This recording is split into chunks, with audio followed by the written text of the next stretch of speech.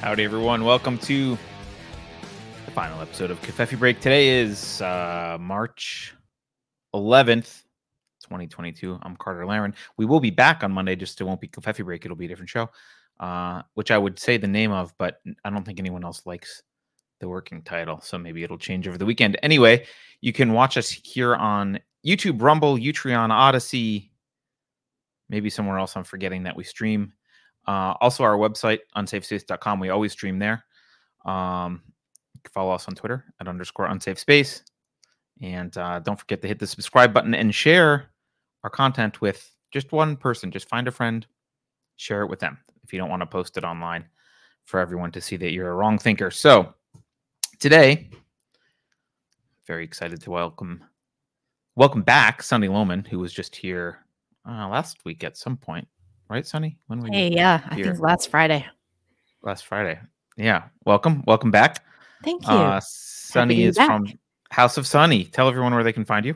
houseofsunny.tv. I think my site's down for some reason right now, so I had to look into that. But actually, my YouTube channel is House of Sonny. And then you can follow me on Facebook or Twitter or Instagram at Sonny Lohmann, my name. So I see House of Sonny's loading for me. I just loaded it. So.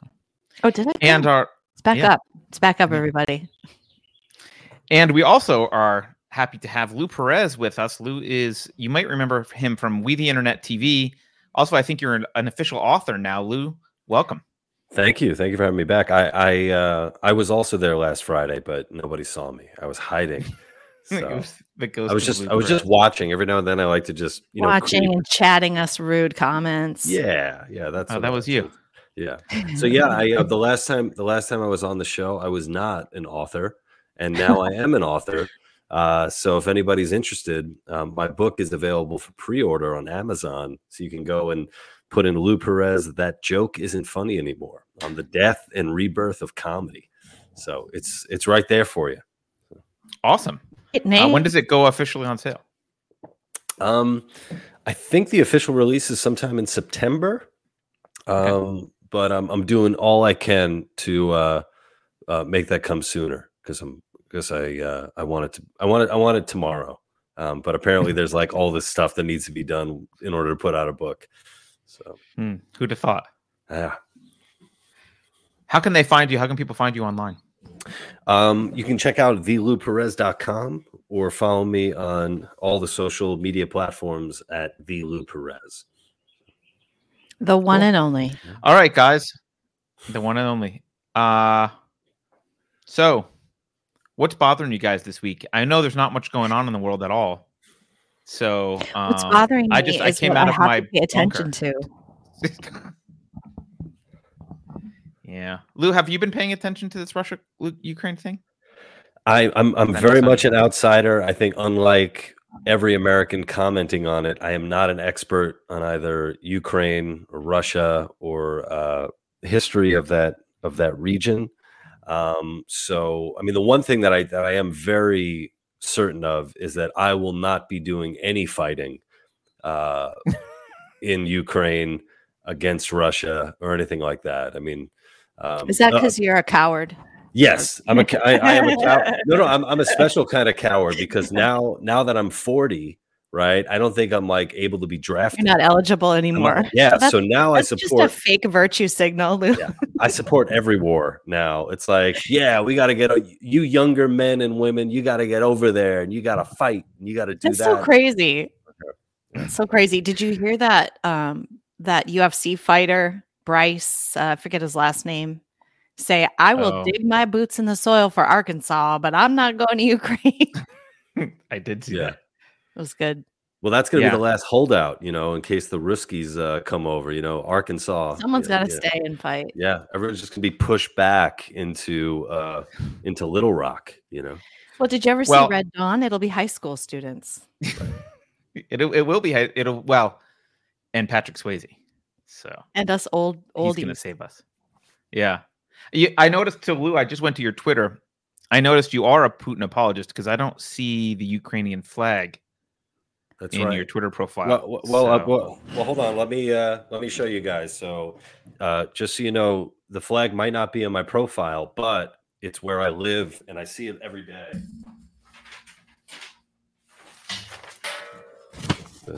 That's Norway. I want everybody to know that I stand with Ukraine in my household, and anybody in my household who doesn't stand with Ukraine, Is it Sweden? they got to get out of my household.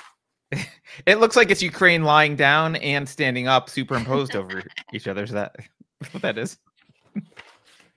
There are so many people who really enjoyed this joke, and I hope anybody watching right now enjoys this joke as well. I'm feeling bad that I don't actually know what that flag is. I think it's Norway. Am I right?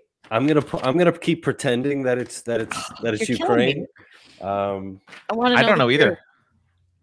I have to look it up. Flags of the world. I think that's the first prompt we're given to the audience out there. Can you identify the flag? Can you identify this? Everyone says a signed Sweden. Copy of Lou's book. Right. Yeah, people say Sweden. Sweden flag. Let's see.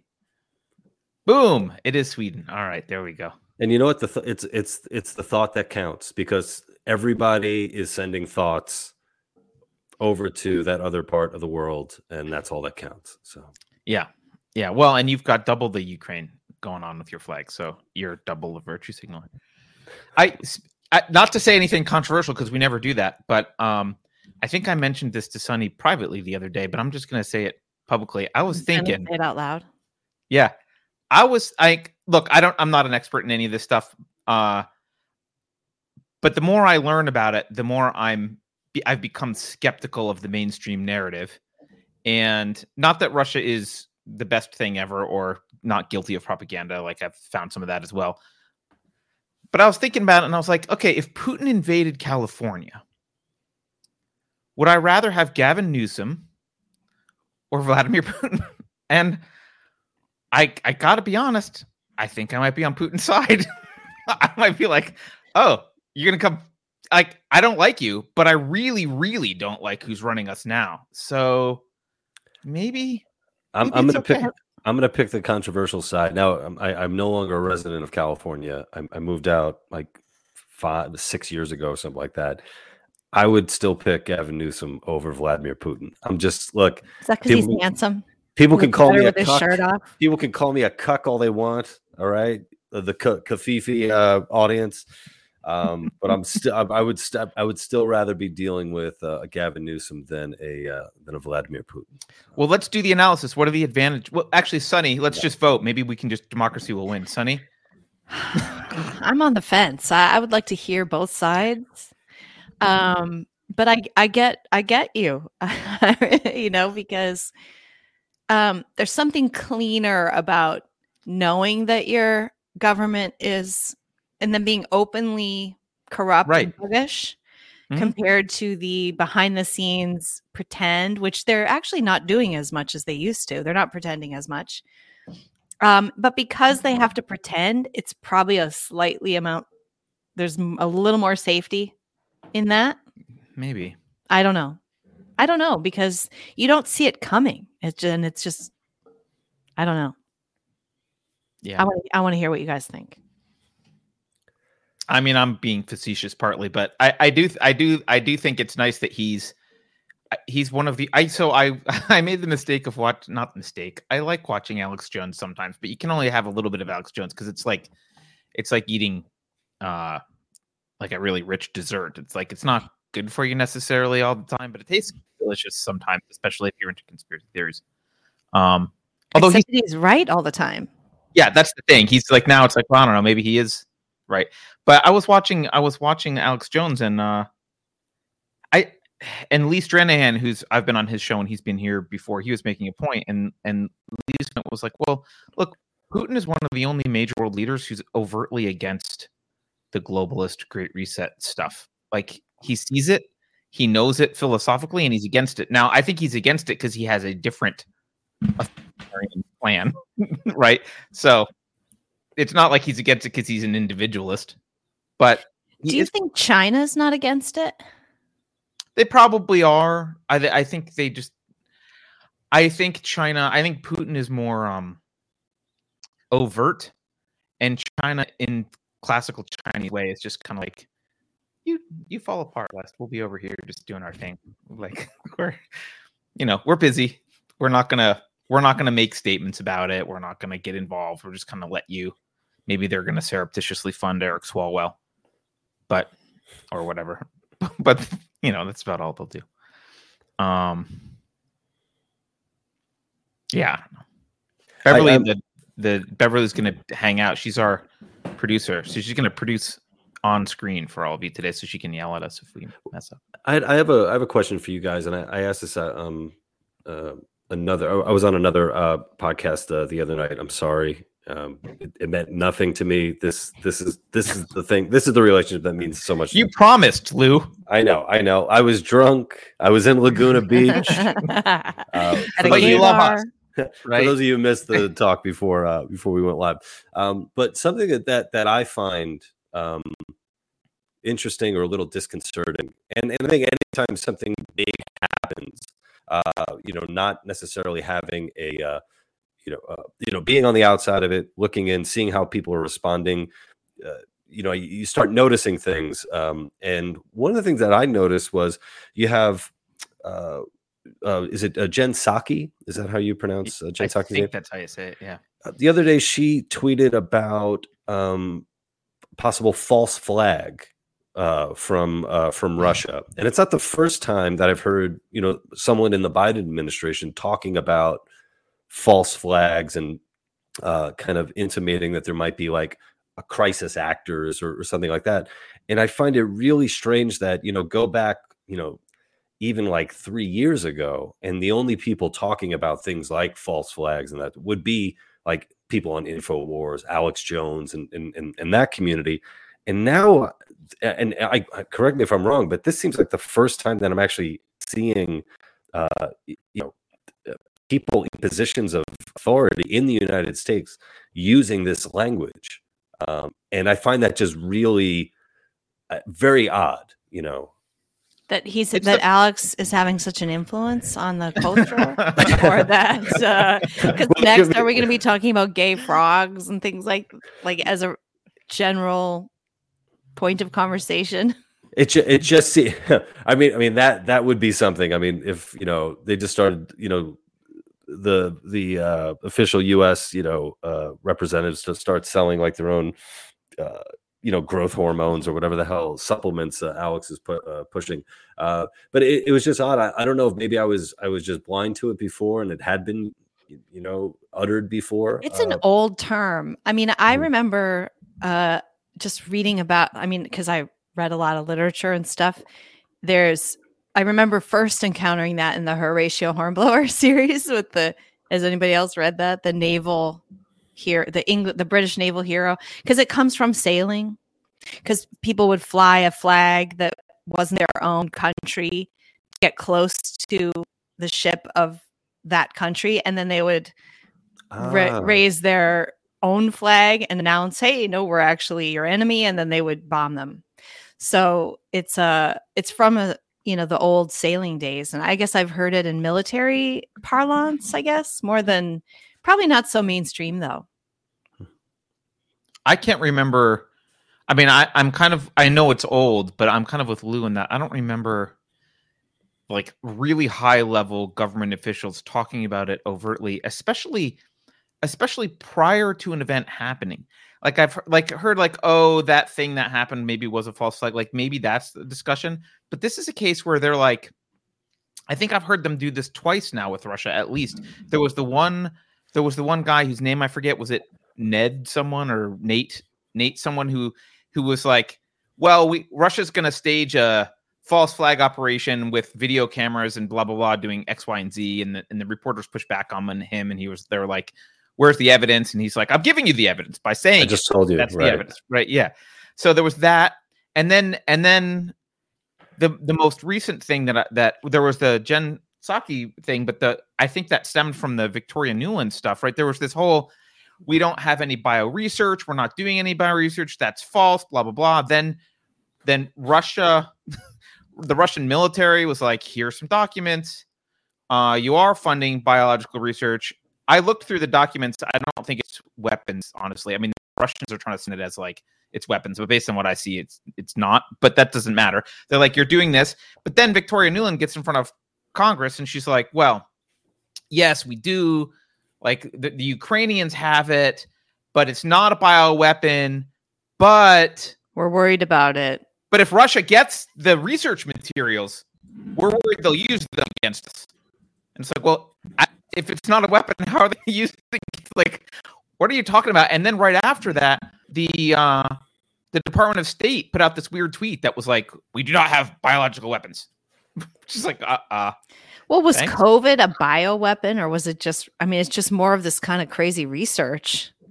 And I don't know if it's true. I haven't looked carefully into it, but I heard that what they were working on was similar kind of, it was a similar program of gain of function to create diseases to then figure out how to defeat them in case it happens in nature, which is like obviously how we got COVID. And so it's nuts. And I don't know, it seems like definitely something the U.S. Department of Health was interested in pursuing in many different viruses. So, and also, like, if we're being honest, right? The thought of biological weapons, biological warfare, and it's really we're talking some really evil stuff there. But it's like, if the United States isn't doing it, it's like, well, shouldn't you be? Like, the most powerful nation on the planet, like, shouldn't you even be researching and developing stuff you're not supposed to be developing? Someone is, like China would. And maybe I'm being a little facetious too, but it's sort of like, staying many steps ahead of what what other evil institutions would happily be doing right now if they had the resources to do it. That's a scary thought. I mean, yeah, I get that point. But at the same time, the Chinese weren't doing it without our expertise and money. And I think Americans are just better at making stuff. And we used to be anyway. Our ingenuity and our science and our engineering.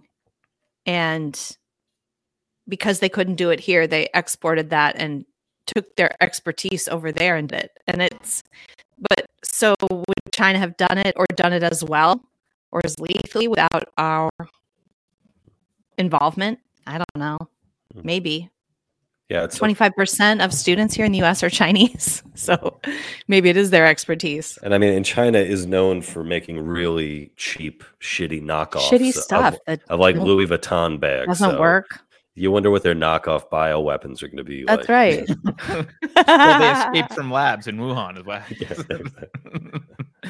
Yeah, I mean, I think on the China front, I think what's happening, and I think a lot of maybe Westerners don't. I think a lot of us are kind of complacent about it. Like, they were doing a lot of knockoffs, but I think in a lot of ways they're at the forefront of a lot of research now. Like, they've grown up as a country, and they have they've got more engineers probably than the entire, like, they've got definitely than us by multiple factors, right? Like, they've grown up in many ways. Here. They get trained here, and then they go back. But it's been decades. They take it back and train each other. And like if you go mid-90s. Yeah, I mean, some of the technology they're developing is horrible. Like, let's say the social credit system. It's horrible, but it's technology that we don't like. But they didn't develop that without U.S. assistance. I think it was. I can't remember what company. I don't want to. Is the word purloin appropriate here? I don't want to accuse a company that didn't do it, but I thought it was Google. Well, I'm sure Google may have helped with some of the facial recognition stuff or whatever. But I guess my point is, there is innovation. Like, if you go to a big city like Shenzhen, there is innovation for various things, whether it's evil things or benign things like restaurants that robots serve everything or whatever, right? And I still think America has a lot of creativity and innovation going on, which is, compared to many places. But I'm concerned that we'll get complacent and be like, oh, they just copy. We don't ever have to worry about them. It's like, well, there's a billion, there's 1.4 billion. Eventually, you're going to have to worry that they're not. It just would be better if we copying it. weren't helping, though. Sure, but they help us a lot. They pay for a lot of our stuff, right? I mean, they pay for a lot of research. They pay, like, there's a lot of EB5s. There's a lot of Chinese, the reason that there's a lot of students in the US is because a lot of Chinese, are coming here and then doing things here as well. So, like, again, I'm not trying to apologize for the Chinese government. What I am trying to say is, like, I don't want us to become complacent with the idea that that the people in China are somehow incapable of ingenuity. I think they were poor and they were under communism, and, like, they were more worried about feeding themselves, and they had a culture that didn't reward ingenuity. But that is starting to change in many ways. And so, like, they're doing, it was a Chinese doctor that did the whole first CRISPR edited human genome thing, and, like, had babies that were with edited DNA. Like, that's happening in China. I mean, I don't think it was allowed, but he did it anyway. So the idea that, like, we don't have to worry because we have such American exceptionalism and no one else will ever be able to out innovate us, I think is a very dangerous thought. Mm. Yeah. And obviously the pandemic showed us just how dependent we are on, really important things coming out of China, whether it's, medications and raw materials and stuff like that. So, as free market a person as I am and laissez-faire, you also, it does does make you question, how safe that is, to be so reliant on while they're a lot more open now, they still are, very totalitarian and what they're able to do. I think that is a really good political question that I have this sort of practical side that says, I'm a free marketer too. So, like, to me, anything that interferes with that is probably going to cause more harm than good in the end. But then I see what has happened since, with China specifically over the last 30 years and how that's really harmed the United States financially, culturally, and in terms of security. And it seems like a stupid thing that we did, but we also sort of subsidized it, and we have them, like, cop standards and things like that. Like, we have not only allowed free trade, but we've kind of allowed them to cheat and allowed them to, we've sent them money, and I don't know if you know this, but we subsidize all of the postal shipping from China. So if you order something from China, you don't have to pay the shipping. The US government pays the shipping. And that's one of the reasons why, we have so much of their crap and why it has become so cheap. If the people had to manufacture over there and pay shipping, it would up the cost of the thing. And it's just a subsidy that we've given to the whole Chinese market. So it isn't a free market, Oh, I don't know how much of an impact that's had, but some impact. Yeah. Did you watch, I think was it Ami Horowitz, who made a short little kind of I don't know, a documentary or a little segment about that. And one of the examples that he brought up is if you go right now, to Amazon and you order a product and it's an electric product, you think you're ordering like a charger, for your phone. And then you look and you're like, oh, wait a minute, this isn't like an Apple charger. This is something that looks just like an Apple charger.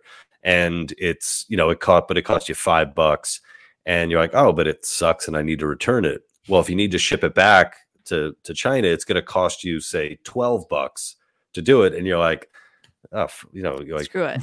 Screw it.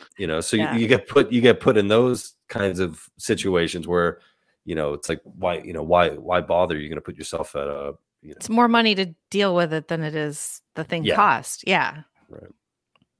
It is hard though, because we're not in a free market. It's hard to say what's the cause of what and what like things would be if we were not subsidizing this person and doing that or whatever. I mean, my concern with the current stuff in Ukraine. So I don't know if you guys probably know this.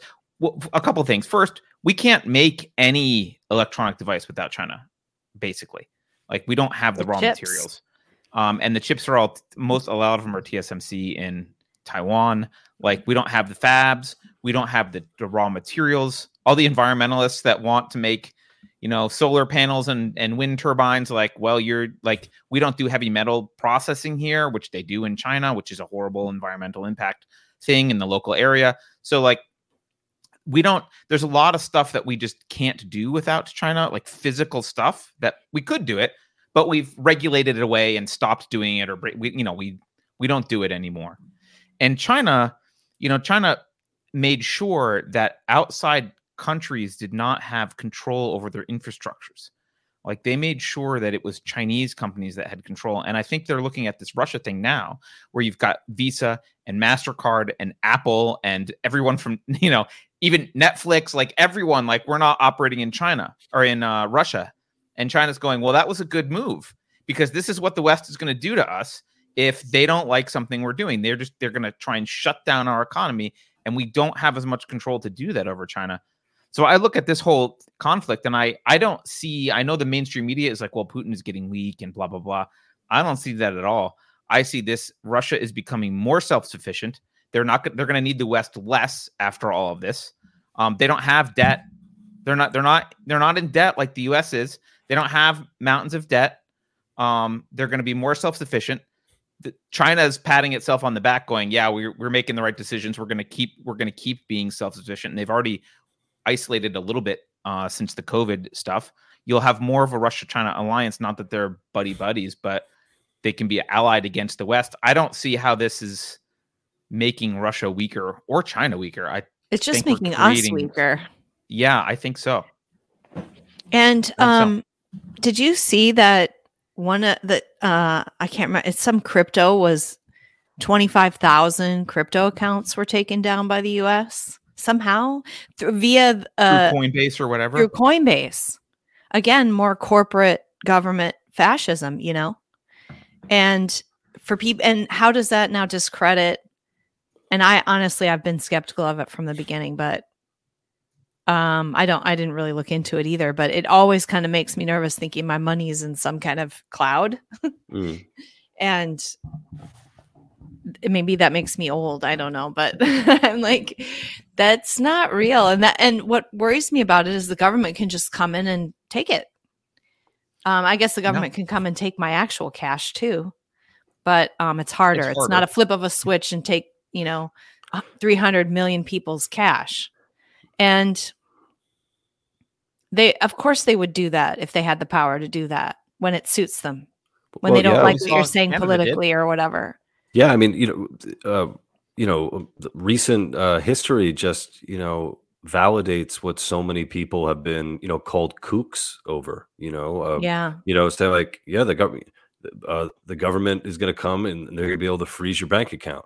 No way. Come on. They wouldn't do that. Right. And then we see what happened in Canada. Now, the, collusionary relationships between, Coinbase or even something like DuckDuckGo, saying that they're no longer going to bring up, Russian, links to that. I guess, I don't know if they... Russian propaganda. They're going to bury the links. Well, let's put in quotes. Well, yeah. Who decides? How about let freaking me decide? I am so tired of being babied by these tech companies. Like we're little babies that need our information filtered in case we don't understand that we're reading Russian propaganda versus US propaganda. I mean, I guess we are babies because most people don't realize they're reading US propaganda. Yeah, here's the tweet from the CEO. I saw that. I was so disappointed because I have moved to DuckDuckGo almost, like 95% of my search because of Google and their crazy evil policies. And now they're doing this and just going into this, what I think of as corruption. Like you have a service, provide the service. Don't take a side. Don't take a political side. It's politics with business. And I don't know. It's a dangerous game. If they're going to take a side, they should be absolutely sure. Well, also, something like this, okay, like, downranking sites associated with Russian disinformation, and Sonny, like you said, how do you determine that? But also, we're dealing with a country that so much of their prowess is in hacking and stuff like that. So the idea that Russian hackers won't be able to get around this sort of thing or disseminate you know information or disinformation, I think is kind of silly. And then, I mean, it might, tell somebody like, well, I'm using DuckDuckGo. They're not going to show me any disinformation, Russian disinformation. So I guess if something's coming up, it's been vetted and I could believe this. I think that just adds way too more, just way too much, confusion or, reliance on the system, as opposed to, okay, this thing came up, maybe you could give me a disclaimer like, oh, just so the home base is in Moscow. Okay, so maybe I'll read it with with a few more grains of salt than I normally would.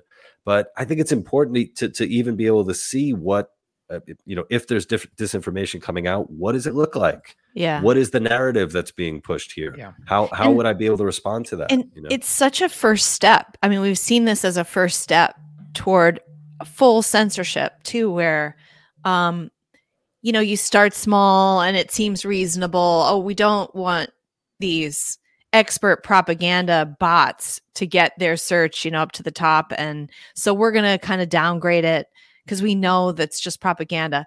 But again, like you were saying, Lou, it's like, well, now you've taken this responsibility to basically assert that your search is not only, most relevant, but which is sort of your job, but you're going to make sure that it's true.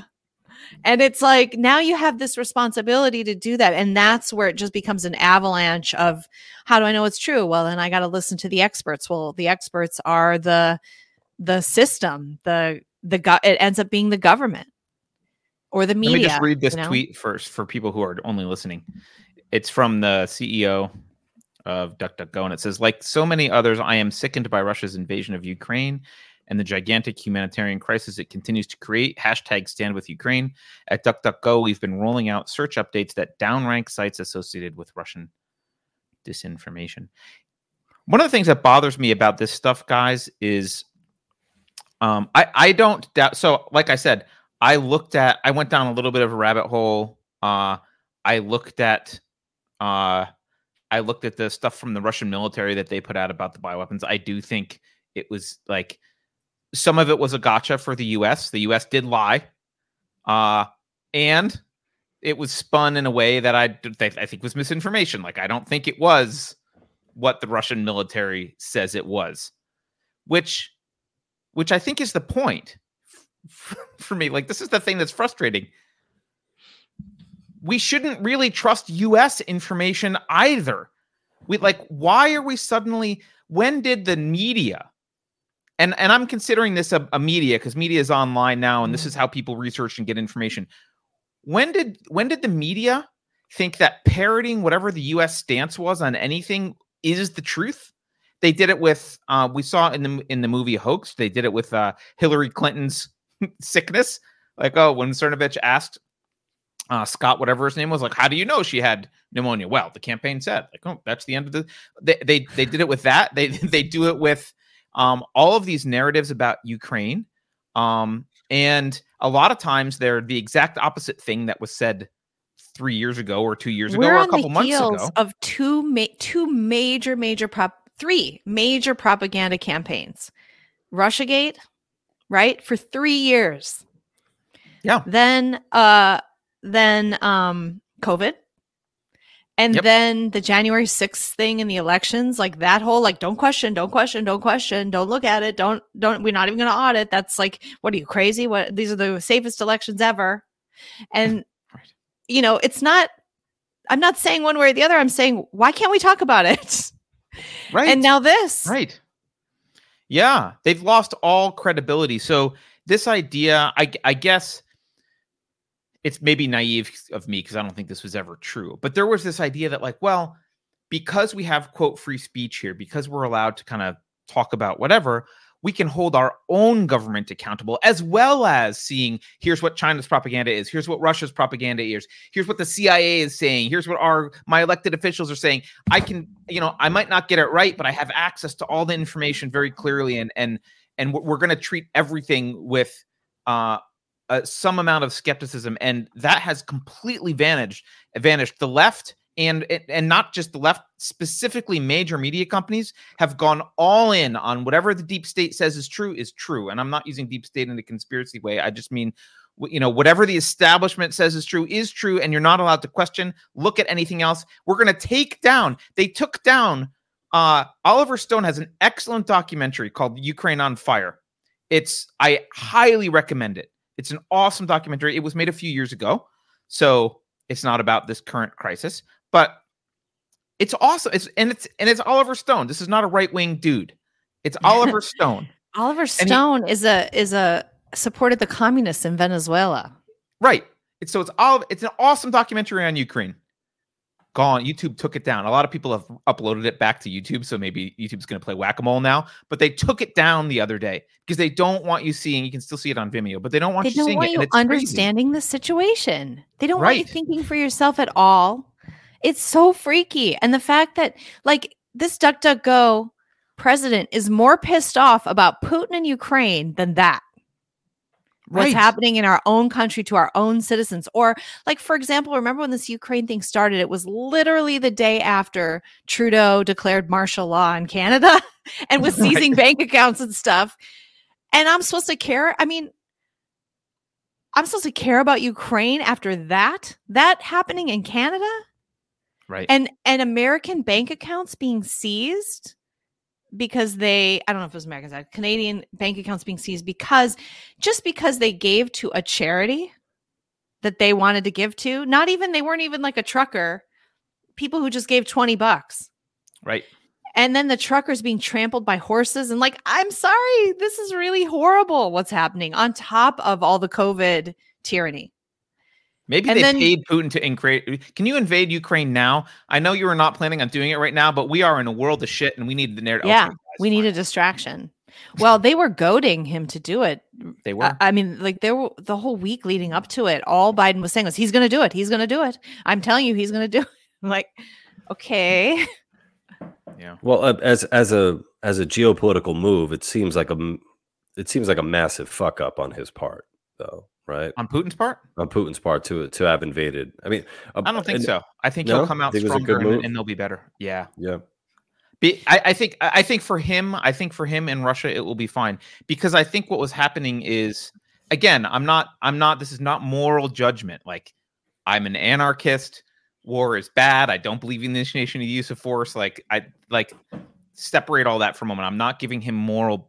I'm not applauding him morally, but from his perspective, look, the West was encroaching. They were getting more and more threatening. They were getting more and more belligerent. Ukraine wasn't about to join NATO anyway. No one wanted Ukraine to join NATO. And the U.S., all they had to do was say, yeah, they won't join NATO. That's fine. They wouldn't do it. They like little brats. They dug their heels in and, like, we're not saying that Ukraine won't join NATO. I'm like, all right, well, like, if you look at how NATO has expanded since since the promise that they wouldn't expand, and you put the Russian hat on and you imagine that you're a Russian and you watch this and watch what's been going on, it's like, well, I do kind of feel threatened. Like, if Russia was like, our alliance now includes England, now Venezuela, now Brazil, now Mexico, and Canada, that's a little bit, and we're going to put missiles in Quebec. That's scary. And it's understandable. And the other thing that's being the thing that I think is eye-opening about just researching this stuff a little bit. So I'm going to relate this to Antifa for a minute. Sorry, I'm on a rant. I went down a rabbit hole last night. Has anyone read the Antifa handbook? Have you looked at the history of Antifa? A little bit. I haven't read the handbook, but Antifa I think I've read parts of it. So Antifa was European. I think it was in Germany prior to the rise of the Yazis, we'll call them, right? Prior to the rise of the Yazis. And in Europe, there is a false dichotomy. I think Americans think that I think it's unique almost in America that we think, well, there's fascism and there's Marxism, but there's other stuff. We can have this other, there's a third alternative. In Europe, especially in Germany at that time, and I think in a lot of Europe, they're stuck in a false dichotomy mentality. If it's not fascism, it's Marxism. Like, those are the options. So Antifa calls themselves Antifa. They're anti-fascists. But the reason that they're all Marxist is because that's the only, if you are not Marxist, you are by definition fascist. That's what they believe. And they will say it outright. Are you a Marxist? No. Then you're a fascist. There's no other option. And if you look at Ukraine, post World War II, I've got one of these. Elle got me doing the graph commons thing that she showed the other day. I've been graphing these people in Ukraine, and you can see the CIA hid actual Nazis from Ukraine, because what happened after the end of World War II is we were concerned suddenly about socialism. So the Nazis were our friends. And we hid a bunch of Ukrainian Nazis all around Europe. A big one is Stefan Bandera from Ukraine. And if you look at the people that we have placed in power, and I won't get into the details, but in 2014, when Victoria Nuland and Jeffrey Pratt had that call that was intercepted by Russia and played, and they were setting up the new Ukrainian government through this kind of revolution that we orchestrated. The people she's talking about, it's all public. You can look into them. She talks specifically about yachts. That's a guy named Arseniy Yatsenyuk. He is from the Fatherland Party.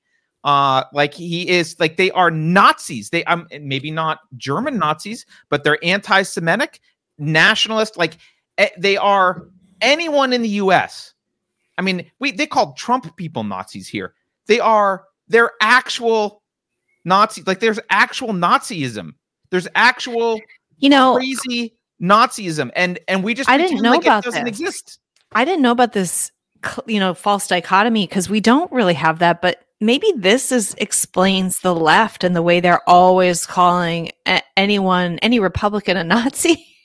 Right. It's been kind of George Bush was called a Nazi, and he's just part of the friggin' neoconservative establishment, which I think of as communist. If it has anything, it leans toward, socialism. Yep. That's a really interesting, but it's all obviously what's happened is there's been a merger of fascism and communism, and one, I guess, allows corporations to be a part of that, and the other one doesn't.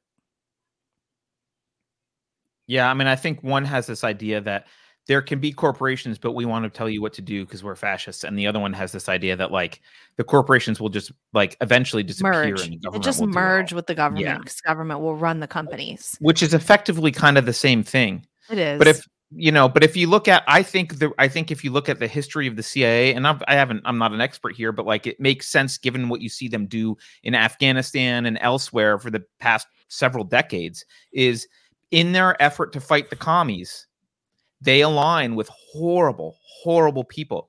They arm radical Muslim extremists. They arm Nazis. They train them. They do this. And in Ukraine, it was the Nazis that we aligned ourselves with. We didn't care that they took tiki torches to the street. I mean, they did everything they could do to show they were Nazis, and we were aligning with them because we didn't like the idea of the Russians having a relationship with you. We didn't want the Russians there. And that was the only alternative. The people that hated Russia were the nationalists. Sorry.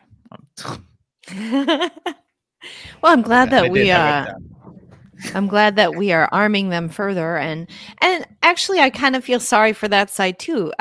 I was listening to a commentator say the other day, and it made some sense that we've sort of caused this whole mess, and there are people dying in Ukraine. And I guess the they're Ukrainian Nazis, people are but innocent, they're dying. and a lot of the Ukrainian people that are dying are just stuck in the middle. The U.S. is using Ukraine as a tool, and we don't give a crap about the people unless showing dying Ukrainians on television help our agenda in some way, in which case we'll do that. And the whole NATO expansion is like a whole nother ball of wax. The only person I ever heard say anything in my entire life, the only politician I've ever heard say, "Do we really need NATO?" is Donald Trump. Right. And NATO expansion seems crazy to me. Like if you're talking about a group that's supposed to prevent these world wars, which NATO is supposed to do, to add more countries and make it even more like a World War I situation where someone gets offended and next thing you know, we have to jump in and fight, and because they're in NATO. Could I pose something when you guys are and this I guess is an admission on my part, kind of where my where I may have changed. I don't know. Let me explain it, and then you guys could help me out. So I have this growth. No, so it's not a person. It's not a bodily thing. So over the past few weeks, social media has been filled with pictures of Ukrainians, grandmothers, beautiful women being armed to the teeth, and having rifles and ready to roll, and the government is going to be giving out ammunition and artillery and all that. And the American in me, the American anarchist in me, is very rah. That's fucking awesome. Yeah. That's the way it should be. This is your homeland. You're ready to defend it. Yeah. And then as time has gone by, I've been hearing commentary from people who have way more knowledge about military and strategics and guerrilla warfare and that sort of thing, and just talking about like, well, but what does that look like? What do street fights look like where you have an armed civilians going up against a military? There's a lot of bloodshed that's going to be there. There's a lot of people who are going to, when they should be running, they're going to be, perhaps firing on tanks when they should be getting the fuck out and recouping and regrouping.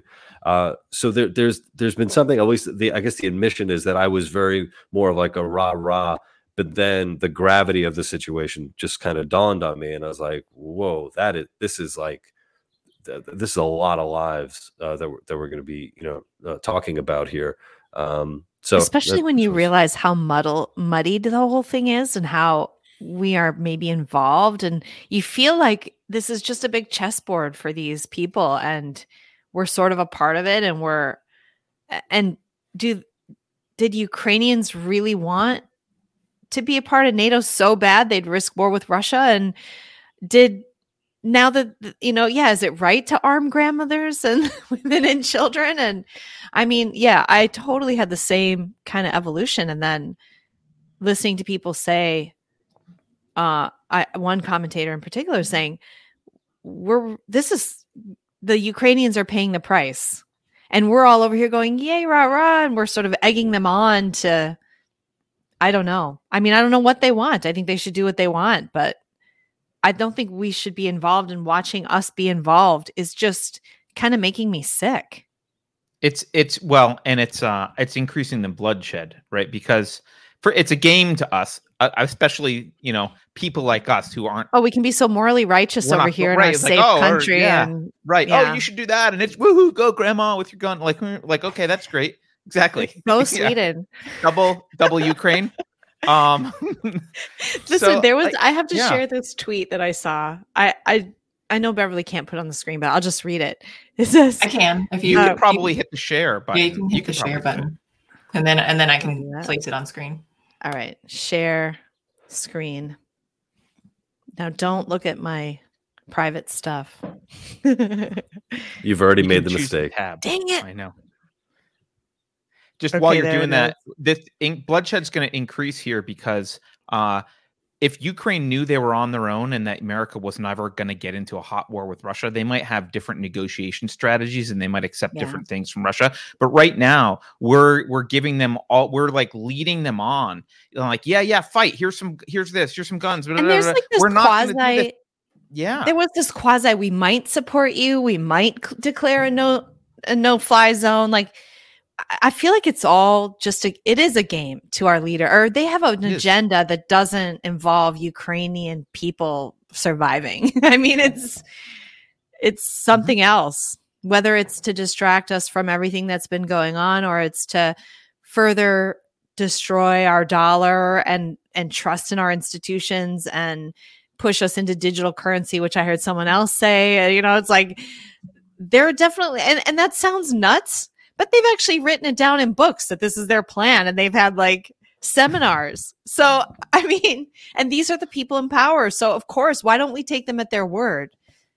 It's like when a Muslim, takes down a building with a plane and he shouts Allahu Akbar. We're supposed to go, well, we don't know what the motivation was.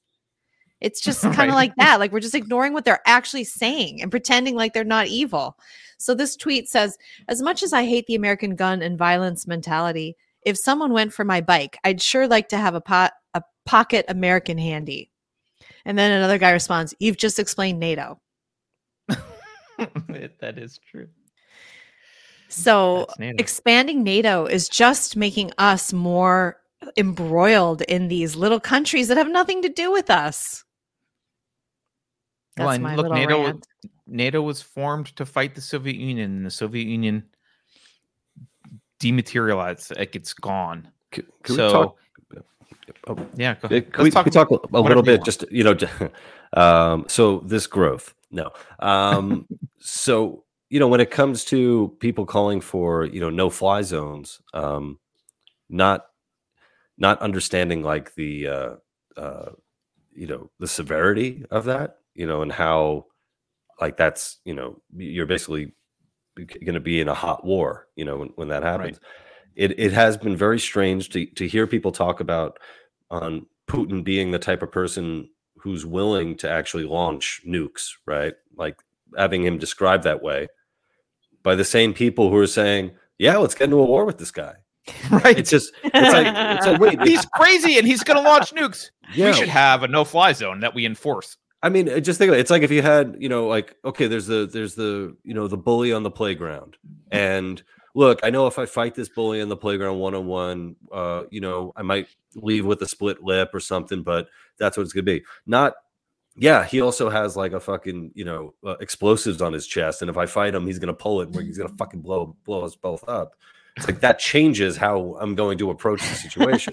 I'm not going to school. I think you're a bully apologist. That makes you a bully apologist. I wonder if it's the language, because if you say, "Oh, this crazy guy's going to launch nukes,"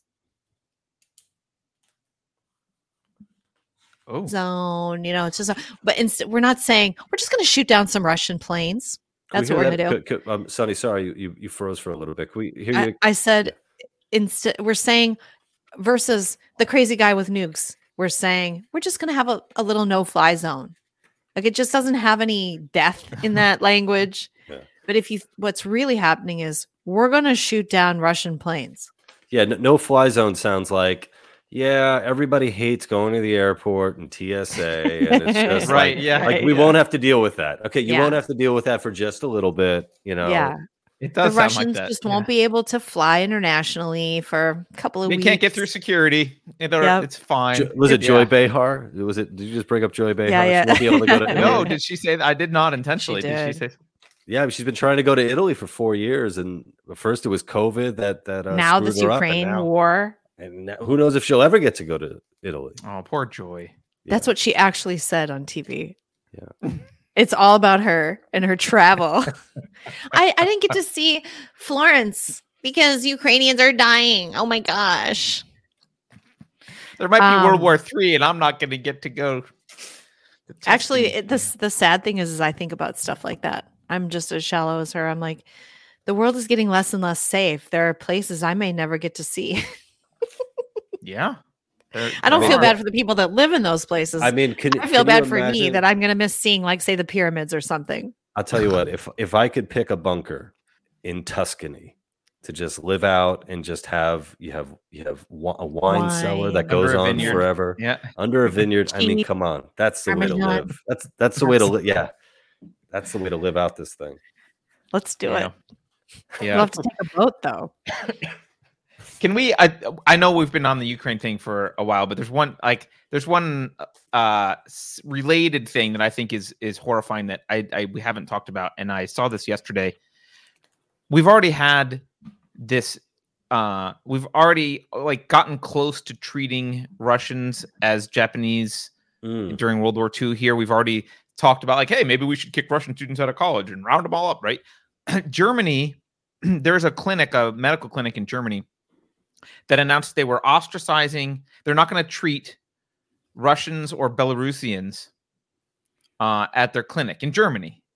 And what's fascinating to me is okay, people never think, they always think it can't happen here. That was Germany and blah, blah, blah, and in World War II. And we would never do that. And that's dumb enough. But this is Germany again doing hey, we're going to separate people based on ethnicity and ostracize them from our society. And no one's guys, yeah, you took a wrong turn in Berlin. What's going on? You know what's so funny about that? How many years or decades have you been hearing from the Germans themselves in documentaries and various TV shows and stuff about how they have this guilt, how they still feel like they're making up for what happened, you know? It's cultural that they feel bad. And here we are, and they're the same freaking people. Yeah, it reminds me, during COVID, the amount of Chinese Americans who were beaten up or harassed because of COVID.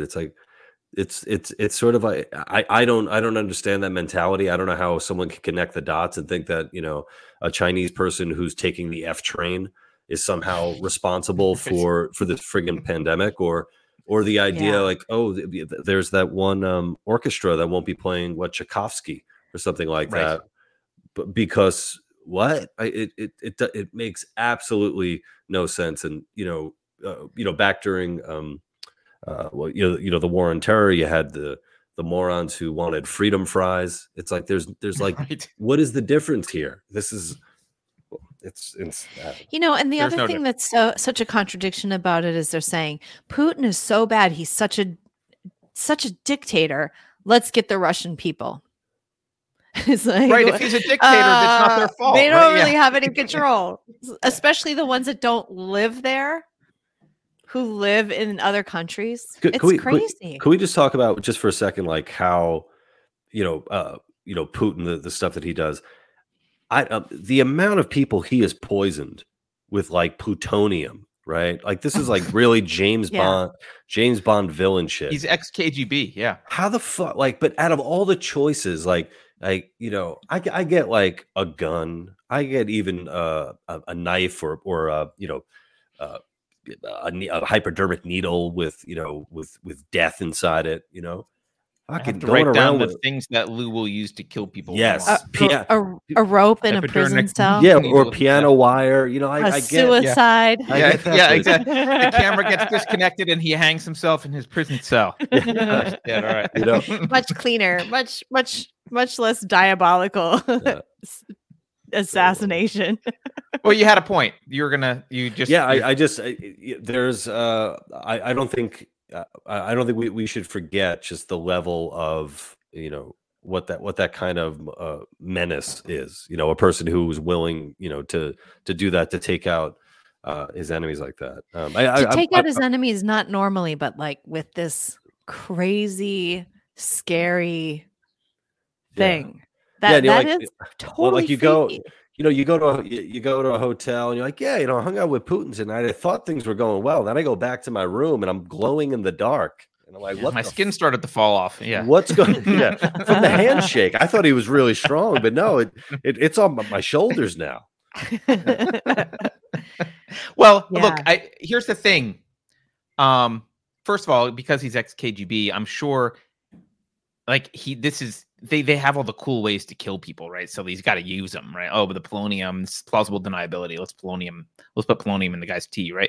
But the thing that I think I just remember when I think of Putin, I think, okay, yeah, he's doing these things, but I think the reason that the Russian people actually have liked him in the past, I mean, he's been he's been president for a while in Russia, and I don't think he could have maintained that without people liking him there. And I think he was, I don't know if he still is, but I think he was liked there.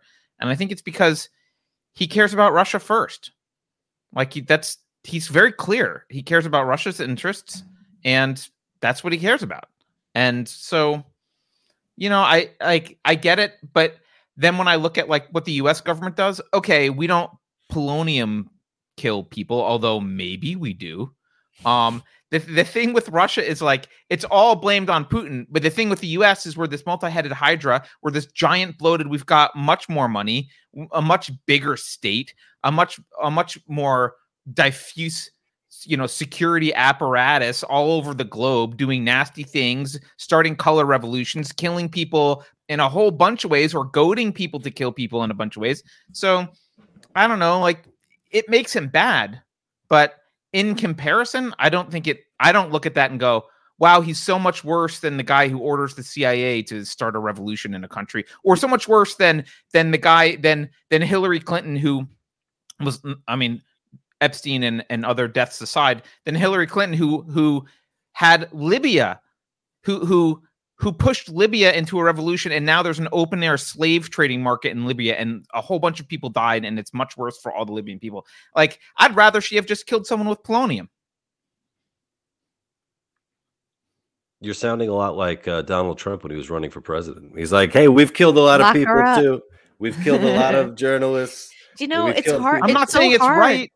It's so hard because I don't want to be like that moral relativist who's like, well, the US is just as bad. I don't believe that. No. But we have to start facing the reality that in a way we've had our own kind of sly behind the scenes revolution, and that the people running things are not good people. There is this, and it's not Republican, Democrat. It's the same party. It's the same group of people. And it is vicious. And it's up to us to fix it and set it right and put it back to what I think of as American values. So, but when Epstein can be murdered in his cell, we all know he didn't kill himself. When that can happen in a federal prison, the cameras go out, the guards like, what the hell? What kind of power is that? And it happened again with another person connected to the case. Same thing. Who was it? I mean, that's some serious power. And they're not even hiding it. Like, they know that we'll all know. They didn't try to, he didn't have a heart attack. He got, you know what I'm saying? Like, they're not even, they're not really hiding it. Because they know they're protected. And look what all those people did just to Trump and Trump's administration, and like what they did to Flynn. And it'll be this made up fake thing. But who did all that? Like, one guy got his pension. Comey wrote a best-selling book. He's a hero to half the country. People don't care. Right. So I hope to follow. It's scary. I hope to follow James Comey and sell a bestseller. That joke isn't funny anymore by Lou Perez. Available now for pre-order on Amazon. You will have to screw someone over really bad. Someone on the right. I'm ready. I am ready. Then you'll have a bestseller. I am so ready. Oh, well, just to, I don't know if this lightens the mood a little bit, but what was it yesterday? Jussie Smollett. Oh my God! And that was so great. Can we play the video? Yeah, I have to play the video. I can't do it justice. So it is so good. This is so well related to what we were just talking about. Oh my God! Hold on, let me pull it up here. Does your audience know who Jussie Smollett? One of the best all-time comedy bits, Lou, is Chappelle's Jussie Smollett bit. Am I right? Well. This is how ridiculous Jussie Smollett or Juicy Smollett. I think that's how we call it. Smollett. This is how ridiculous like this whole hoax was, right? All Dave Chappelle had to do was just recount the details of the hoax. Like, if you go and you watch that again, aside from him giving him Juicy Smollett, it's him just being a rational human being, just recounting what happened. It was just so ridiculous. But Carter queued up the sentencing, right? This is so good. Yeah, he gets sentenced. Let's he listen. gets so the sentencing before he does this. What's happened is the judge has read out the sentence, and he's getting 150 days in prison, and then he says, "Do you have anything to say?" or something like that. Yeah. Do you have anything to say? It's not a lot of. I mean, 150 days in prison, and it's apparently it's a really bad. It's one of the worst prisons in the country. But okay, here we go. Do you have any questions? No, I would just like to say to Your Honor that I'm not suicidal. That's what I would like to say. Okay. I'm not suicidal. Okay. I am not suicidal. I am innocent, and I am not suicidal.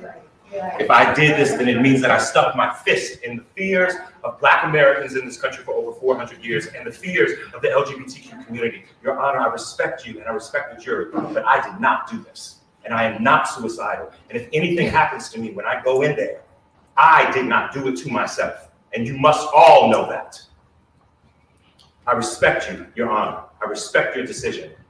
Jail time. I am not suicidal. I feel like he's quite capable of actually faking his own suicide. Where Oh my god! I feel like he is, and blaming someone else. Just Like, so he well, can like go I said- down with a bigger bang. or like he fakes the suicide in that, like he's still living, but he tries to convince everybody that he's actually dead. He's dead. Yeah. I have been murdered. Your Honor, I have been murdered. You cannot put me in the prison because I am no longer alive. I have been Racism murdered. killed me. Yeah. Well, If I pretended to be murdered, I only did it to draw attention to LGBTQ struggles. Right. What happened to the two brothers, literal brothers, who he hired to beat him up that night? There's no crime there. No, right? but like I want to hear Where what are these they? guys have Oh, to yeah. say. I think that they aren't interviewed because the establishment was pro Jesse. The optics are just awful. It's just Yeah. I had Part of me wants to say he's got something on Hillary Clinton because that's the only reason that I would stand up in court and say I'm not suicidal. But I don't think so. I think he is. When you guys watch that, do you think he believes his own thing? I think he's got some mental disorder. I think he believes the story. He said the story and he's invented the fantasy and he honestly believes this fantasy now. Cluster B man. We This need to have is- Josh on to explain it to us. This is the role of a lifetime. Like he has created True. this role and he is all in and yeah. Double down on Yeah, the I role. think he's nuts. I Yeah. think it's like extreme narcissism, maybe, or something. I don't know. Yeah, it's definitely delusional. Lou, you're welcome to stay, but I know you said you had an hour and I don't want to keep you if you have to go. I appreciate maybe like five more minutes if that's cool. Yeah, that's cool. Okay, cool. I just wanted to make sure we weren't doing the thing. Did you see I guess where was it? Let me look. Facebook. I know we veered away from Russia, but there's one more thing. Did you see Facebook said they're going to allow claims for violence against Russians now? Yeah, what's that? What is that about? If you could explain that to me. I've seen the headlines. I'm just Only by Black Nigerians, though. Yes. Only. Yeah, they're saying that against if it's related to Ukraine. So like I don't think you can call for violence against your Russian neighbor in New Jersey. Well, that's a relief. Yeah. Unless maybe if they're the son of an oligarch or something, you can do that. But you can call for violence if you're talking about like Russians in Ukraine or whatever. You can call for violence. You're allowed to have calls for war, which it's just so odd to me because this is the company that like they called Trump's January 6th speech a call to violence, which it wasn't. This is the same company that's like, this is an insurrection. We can't have this, blah, blah, blah. It's violence. It's violence. It's violence. And now they're like, oh yeah, you want to kill some Russians? Sure. You can call for violence. Yeah. We're In on the this side of the war. metaverse, will that still hurt? If I'm like beat up in the metaverse, You know what? That might be the way that, patriotic Ukraine-loving Americans could actually make an impact, is like they go into the metaverse, they take up arms, and that's where they vanquish, Russian invaders. Yeah, that would work. I think I could. Nothing's I'm 40. real anymore. I'm 40. I think I can get involved in that war. Right? Can we get out our aggressions and angers by going into the metaverse and going to war for Ukraine? That war is allowed, but not the other wars that maybe they don't like. And I guess Facebook decides which wars that they like and which wars they don't like. Right. And I'm sure there's another war going on in the world today we don't know about. You think? Like somewhere in Africa. Oh, no, yeah. Yemen, that's right. Can we fight for Yemen? They're not white, so we don't care. What was that? Some host said something like that the other day, like, "Oh, you feel for the Ukrainians because they're that they're was like the us. They're like a 1619 first world project woman. What's her name? Really? Yes. Oh, wow. She's the one who said that. The only reason you all care about Ukraine is because they're white.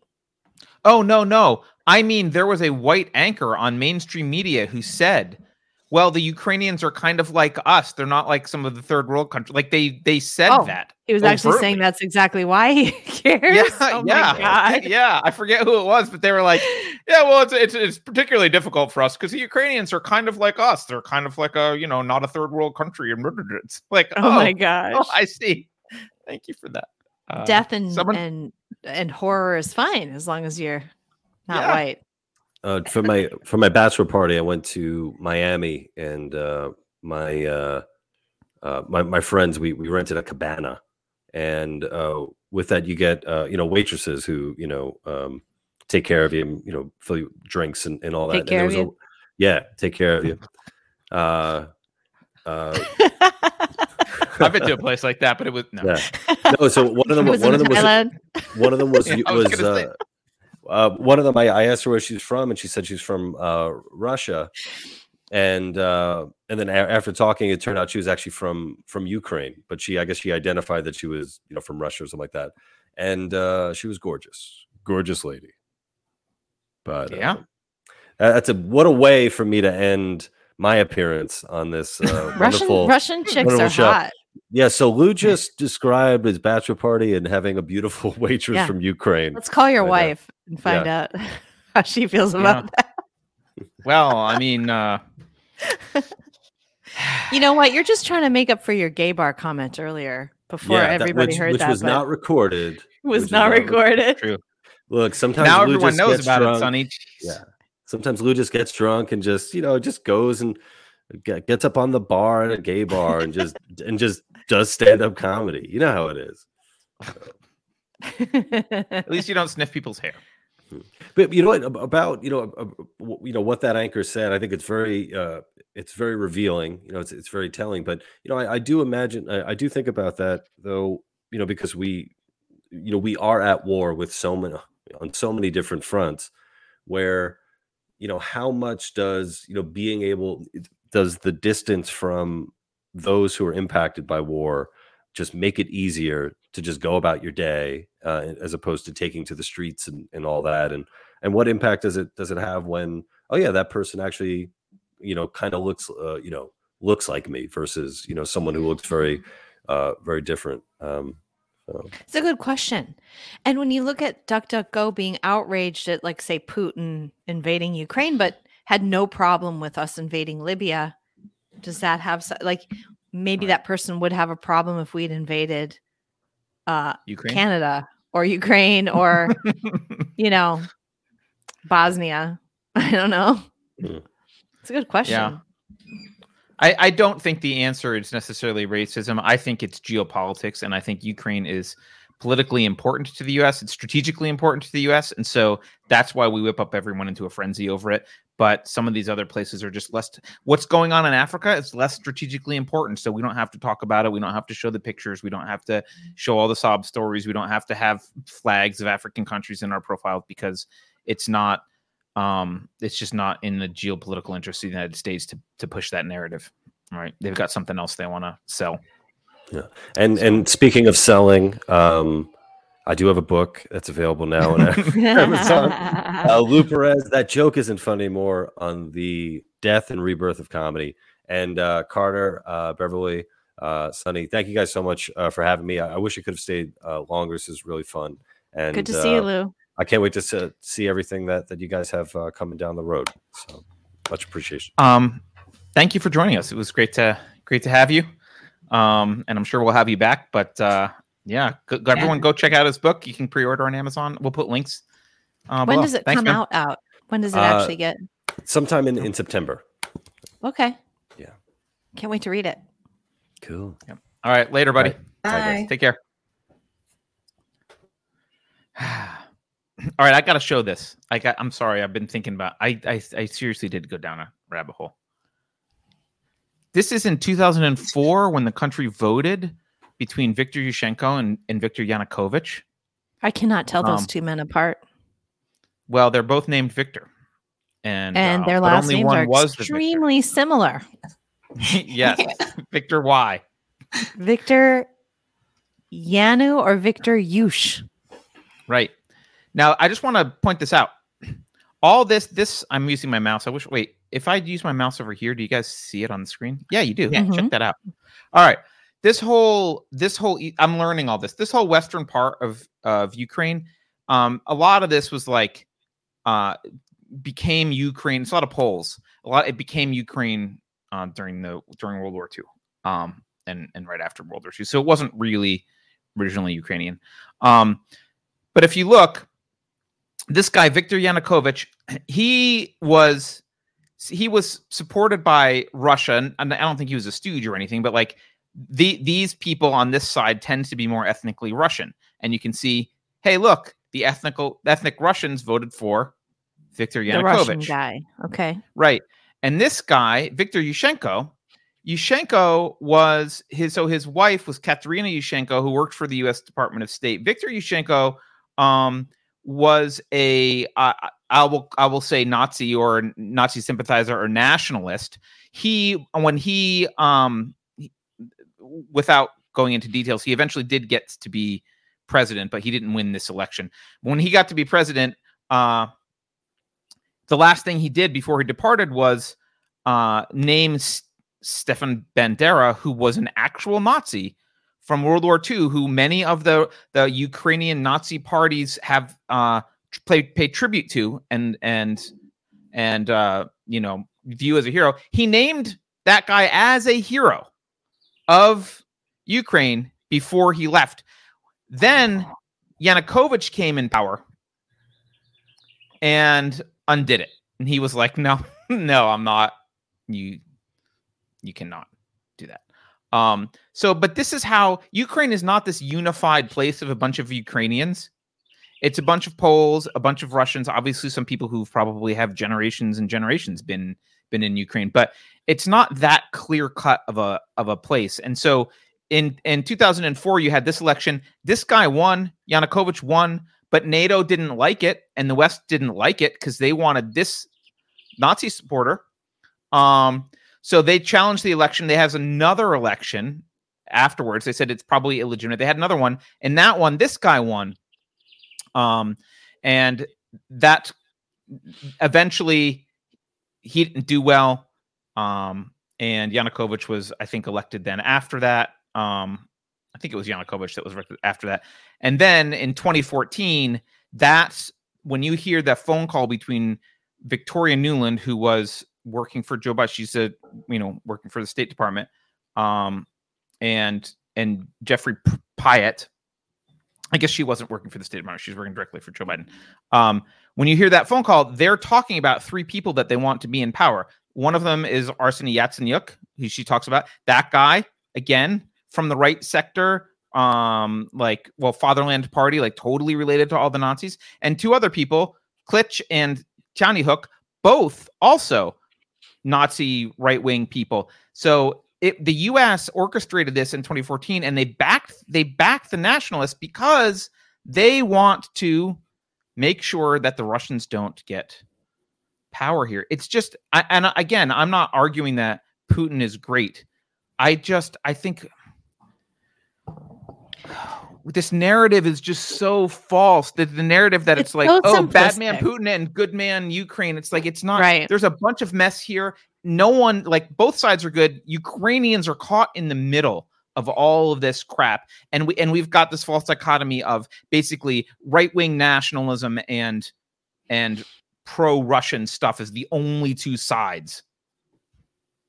Yeah, I mean, in any country, things are kind of murky, and to knee jerk like we've done, literally. And Lou was kind of making a joke when we first started the show that he doesn't really know, and he's like doesn't. Right.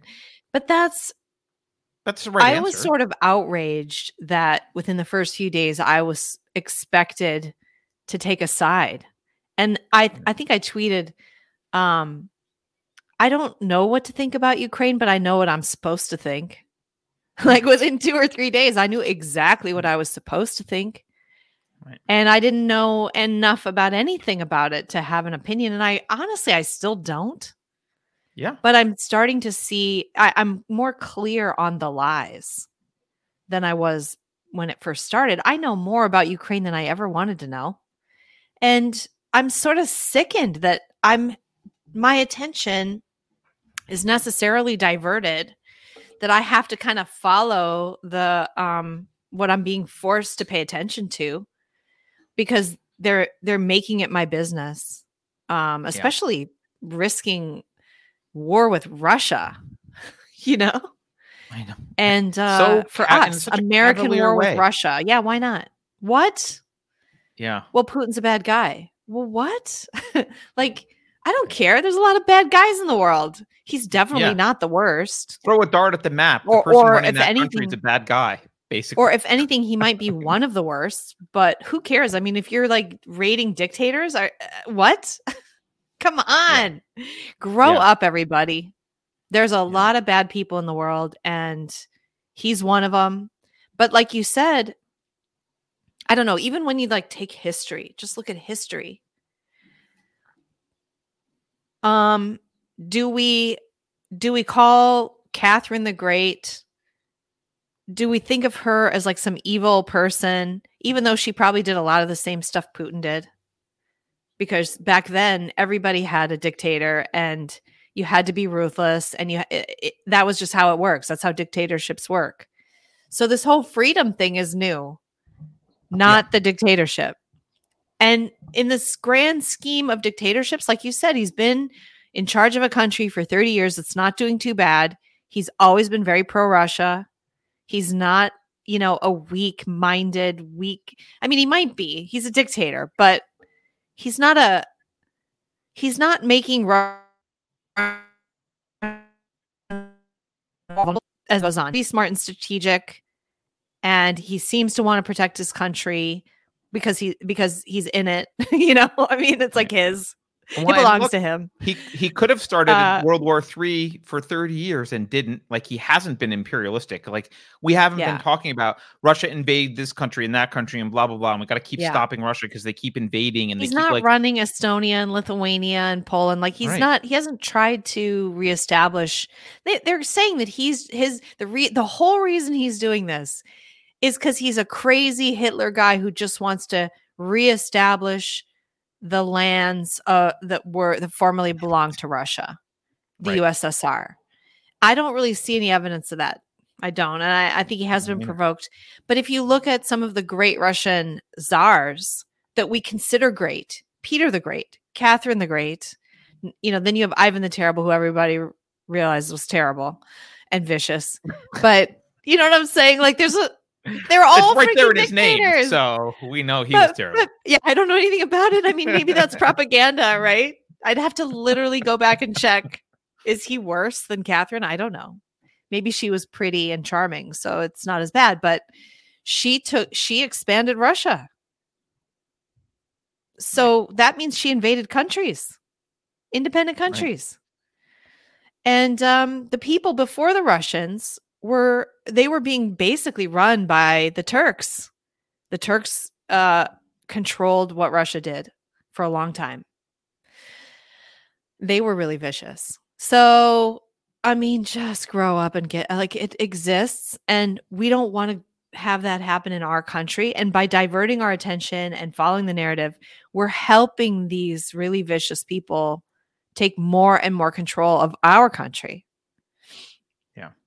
So we need to like look at home. We've got big problems. Yeah. I mean, and we can put a bow on the Russia thing and Ukraine thing by circling back to what you said at the very beginning.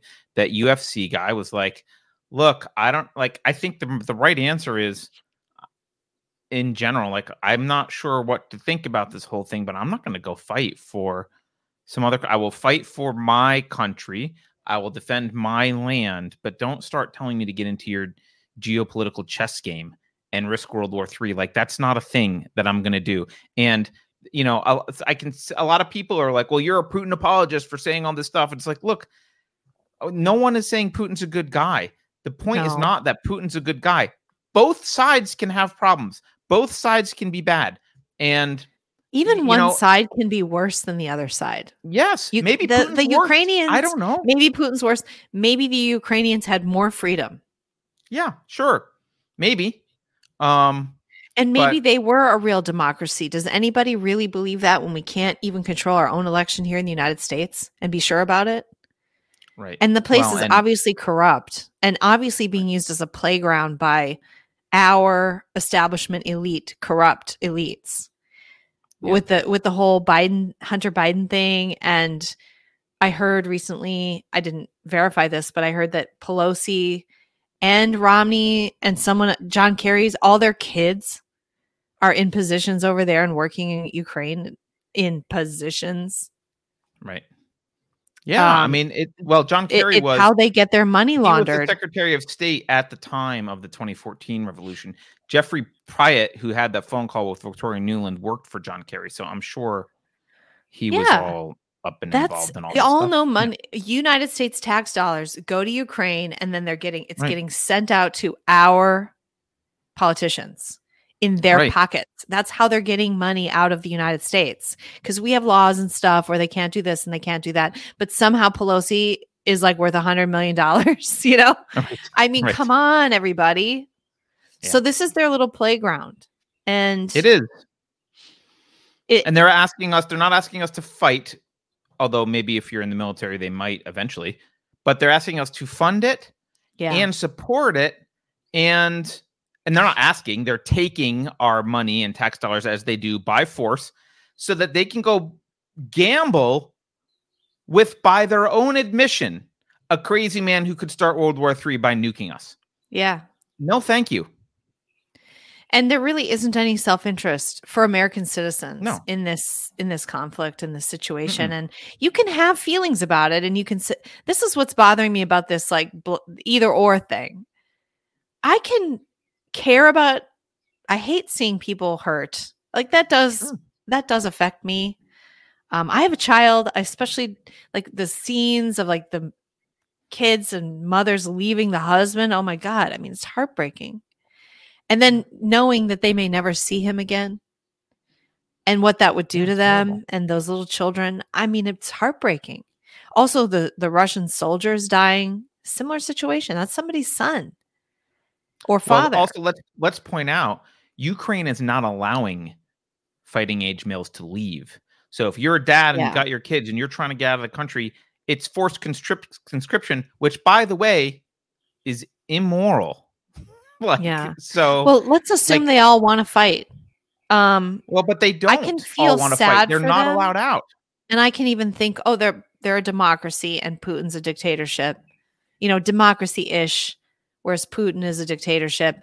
I feel sorry for the people dying and being hurt and having their neighborhoods destroyed and communities. I still can say, as an American, it doesn't have anything to do with my country, and we should not be involved. Right. So absolutely. I don't understand why. I don't know. It really bothers me, this idea that we have to take a side and we have to literally invest our money and our soldiers in this. And the people who are on this moral high, they're on a moral they think they're on the moral high ground and like, you have to do this. We have to like, where are you for all of the other bad things happening in the world? Like, I don't want to be the police of the world. Yeah. Go be the go fund your own organization to be the world cop. I don't want to be the world It would cop. I want bankrupt to us. We would be have alone nothing here. left if we took on Yes. all of the stuff. And not only that, every time we do, we screw it up. So, I mean, Yeah. can we just, if we have the principle of self-interest applied to foreign policy, which used to be the standard, the Jeffersonian doctrine or whatever, stay out of it. America used to do that. And now you go, oh, are you an isolationist? Oh, yes. Yes. Yes, I am. Yes, I am. Come Maybe on. not economically, but militarily, absolutely. Militarily, I am absolutely 100%. Yeah. And yeah, the whole thing is frustrating, and it's just low resolution. It's a low resolution way to look at the world. Like, here's a bad thing that I'm whipped up about. There's other bad things, but this is the one that we need to care about. And you're a apologist for a dictator if you don't do blah, blah, blah, blah, blah. It's like, you know what? It's a lot of intimidation tactics. So stupid. If you so really dumb. sat someone down and said, what do you really care about? You know, what really matters to you right now? Where do you want to put your time, money, and effort? Would it be Ukraine, or would it be your own country sliding into dictatorship at like a rapid pace? Or, you know what? Here's an example. I just got my hair cut yesterday. I'm sitting in the salon. There's maybe 25 people in there, and it's a very small place. Every conversation that I could hear was about gas prices and the economy. People are freaking out about gas prices and what shortages are they here in California and now? prices. Oh my God! What's Like the latest you've seen? I think I've seen almost $7 Wow. here near the water. Yeah, I think I have $6.50 bucks. something. Oh my Yeah. God. Yeah. And this affects especially working people, like the lower and middle class people. When it literally affects their, whether or not they want to drive to visit a family member or drive to work. I mean, it charges them more to drive to work or, you know, wherever they're going. I mean, they're going to start rationing driving, Well, just which is get a Tesla, exactly what they want. Sonny. I mean, Oh, I geez. feel like I'm being manipulated, and I'm trying not to become a total conspiracy theorist. But when all of these things start coming true, and like I said earlier, when they're writing it in a book and they're having seminars, they want us on a digital currency. They want to go to pure energy, different kind of energy, which we'll have to be completely reliant on China for. If we're not doing oil and gas, this is where they're pushing us against our will. Yeah. And this is what they want. Somehow I just have to, it's stupid otherwise. It's too stupid and destructive to not be a plan. I know Biden has dementia, but nobody's. Yeah, I mean, there is stupidity that happens sometimes, but I mean, I don't know if it's a huge. Consistently, like he comes into office, bans the Keystone Pipeline, does all this environmentalist stuff. Next thing you know, we're fighting with Russia. I don't know. It's too dumb. And who benefits? Who benefits? So. Yeah. Well, not the American people, and. But what the American people care about is the economy is being tanked, and they know it. Yep. Well, I mean, I think part of if you want to get conspiratorial, part of the Great Reset, they would rather have us not have cars, rely more on public transportation and companies that own cars that we have to rent as a service somehow, that we have like Ubers and whatever that we use. But they don't like the idea of us. I'm sure they're against. Well, I know they're against the idea of everyone owning cars. So they don't like that in the first place. Yeah. That only works for like city people. Right, but they don't care about country people because most of the people are in the city and they're the ones who vote. Yeah, they can't get anywhere. We don't have Uber. I grew up in the city. I didn't take the bus just because it was available to me. Like, I want my own damn car. Depends what I want to city go you're to in. work when I want to go to work, and I like doing my own thing in my own car. I occasionally enjoy taking a train or a bus if I need to like read or relax or something. But, you know, yeah, I guess if I lived in New York, I wouldn't want to drive in that. Right. But I grew up in Minneapolis, in the city. I loved driving. And we had a great bus system. I took the bus sometimes. I don't know. Yeah, I just want the choice. I'm a fucking American. I want the goddamn choice. I don't want to be nudged into public transportation. And that is their whole way of doing business these days, these governments. Their whole philosophy is nudging.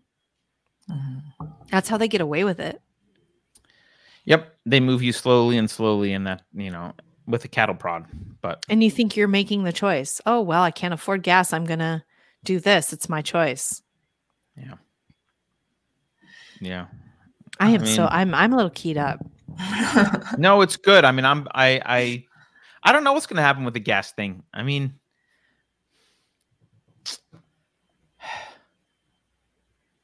yeah, I don't, what happens if gas stays super high for a really long time? It's got to have a major impact. Like people are going to they're going to have to change their behavior.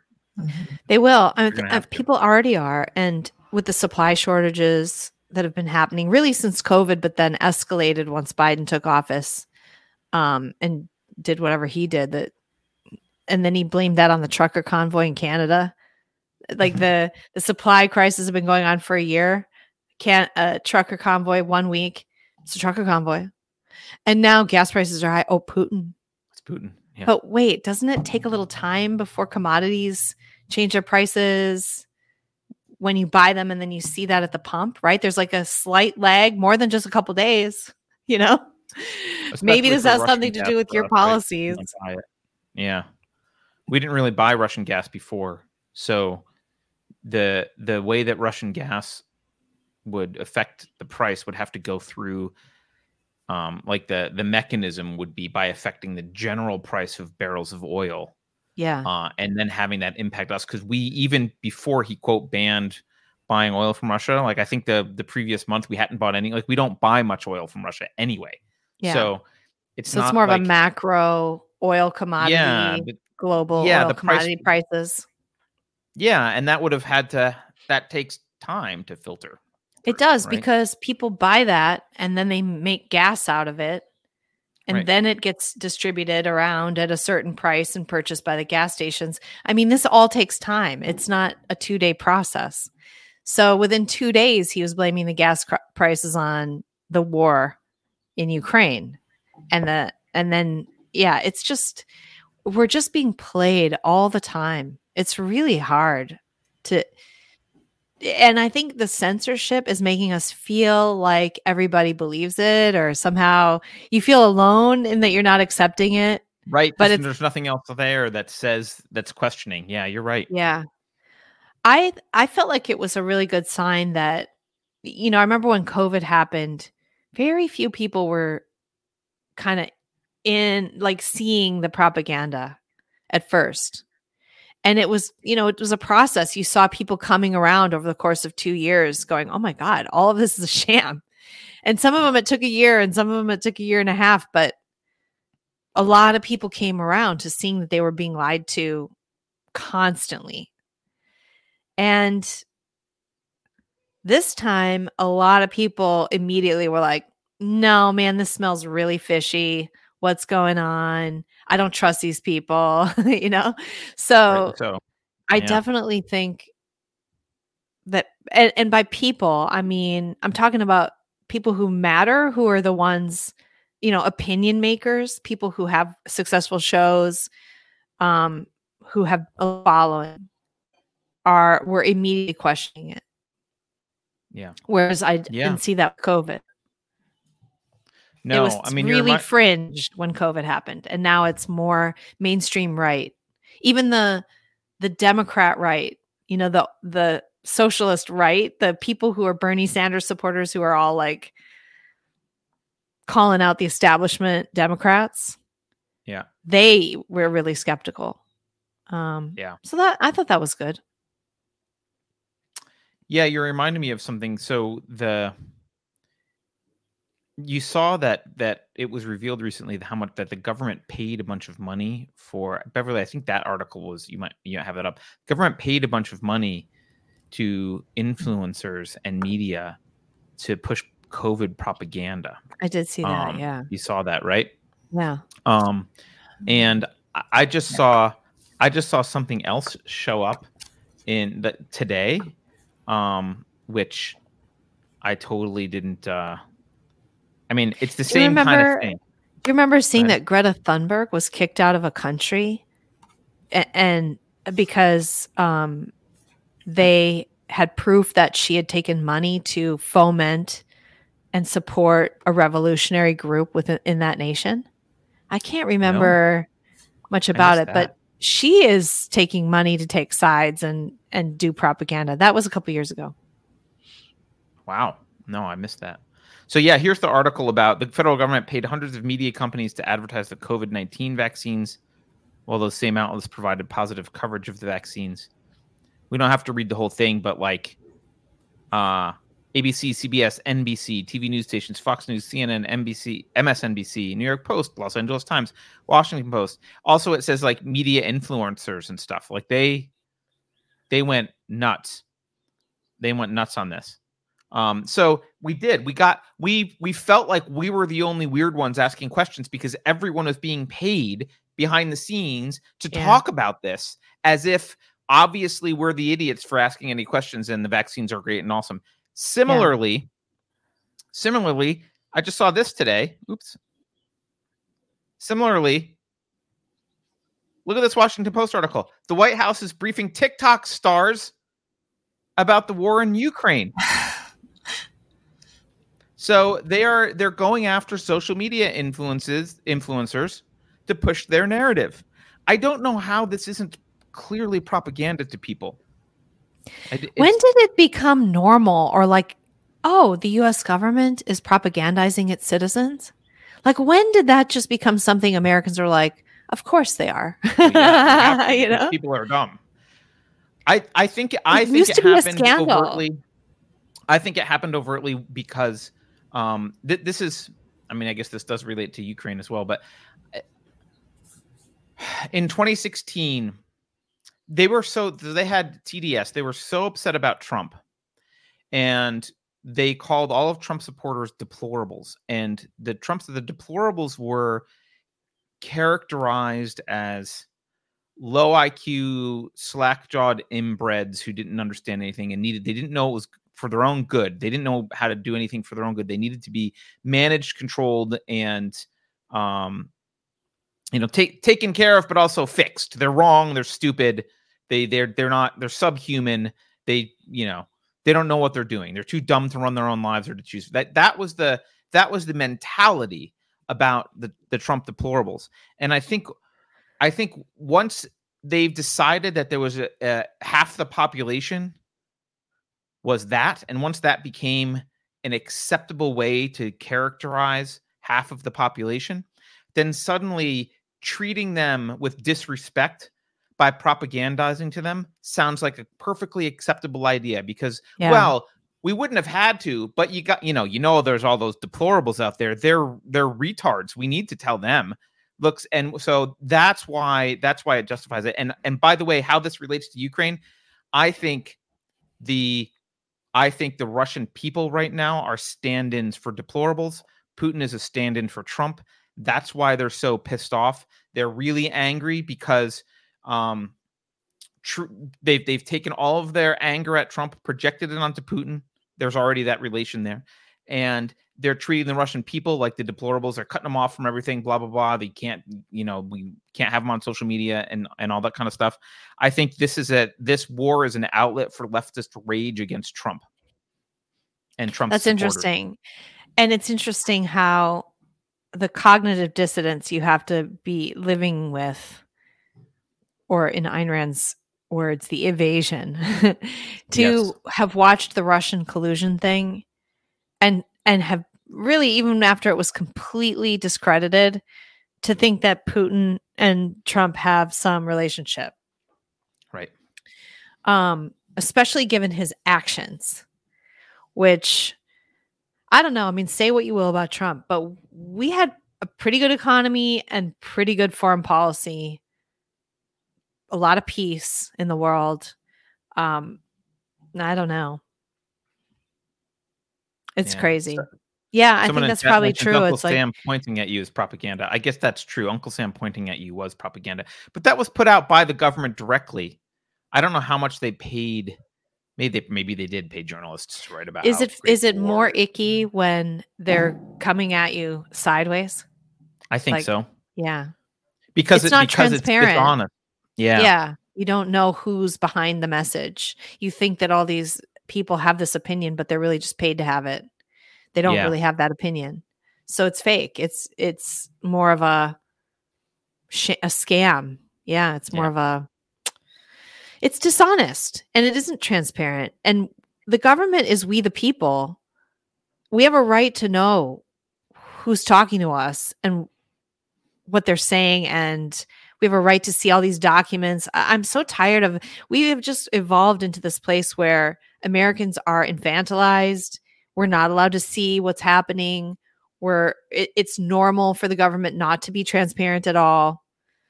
Yep. You know, why don't we have the John F. Kennedy Commission documents? Why don't we have those available to look at? Like what, or even the 9/11 Commission documents with all the redacted stuff. That is absolutely wrong. This government is run by us. So we deserve the information 100%. No, it's not. And we're treated like children. You can't see this. You wouldn't know how to analyze it. Right. You know, in California, if I go I have this illness, so I'm always dealing with health issues. I get labs drawn, blood drawn and stuff. In California, I don't have a right to the information from my own blood until the doctor has looked at it and agreed that I can see it, or 2 weeks, because they don't want me to freak out. So at 2 weeks, then I can go on to like the lab's website and see the tests. And it's even worse when you go into the hospitals here. They'll draw your labs like sorry, I've been in the hospital a lot. So but it's the same mentality. I'm in the hospital. I'm the patient. I'm having an acute problem, say. They draw my labs. Can I have a copy of that? No. You can't. The doctor would have to give you that. And they don't even have a process. You don't have self-ownership. That you are, in fact, livestock on a tax farm. Yeah. And that's how they treat, like that little micro example of, these are laws. Like, I don't have a right to my own blood tests, let alone to see the information the federal government is creating. So it's wrong. It's so un-American. I think we have a naive and nostalgic view of what America is. All right. I mean, and I can read the Constitution and read the Declaration of Independence and the Anti-Federalist Papers and the Federalist Papers too. But you can read that kind of stuff in history and go, oh yeah, look at all the great things America's based on. But like, that's not what we are at all. Not anymore. We're a dictatorship of. We're a dictatorship. So actually, we're a fascist dictatorship. I was thinking about this. I think what happened was, so we all know how dictatorships work. Dictator does what he wants. We had democracy come along.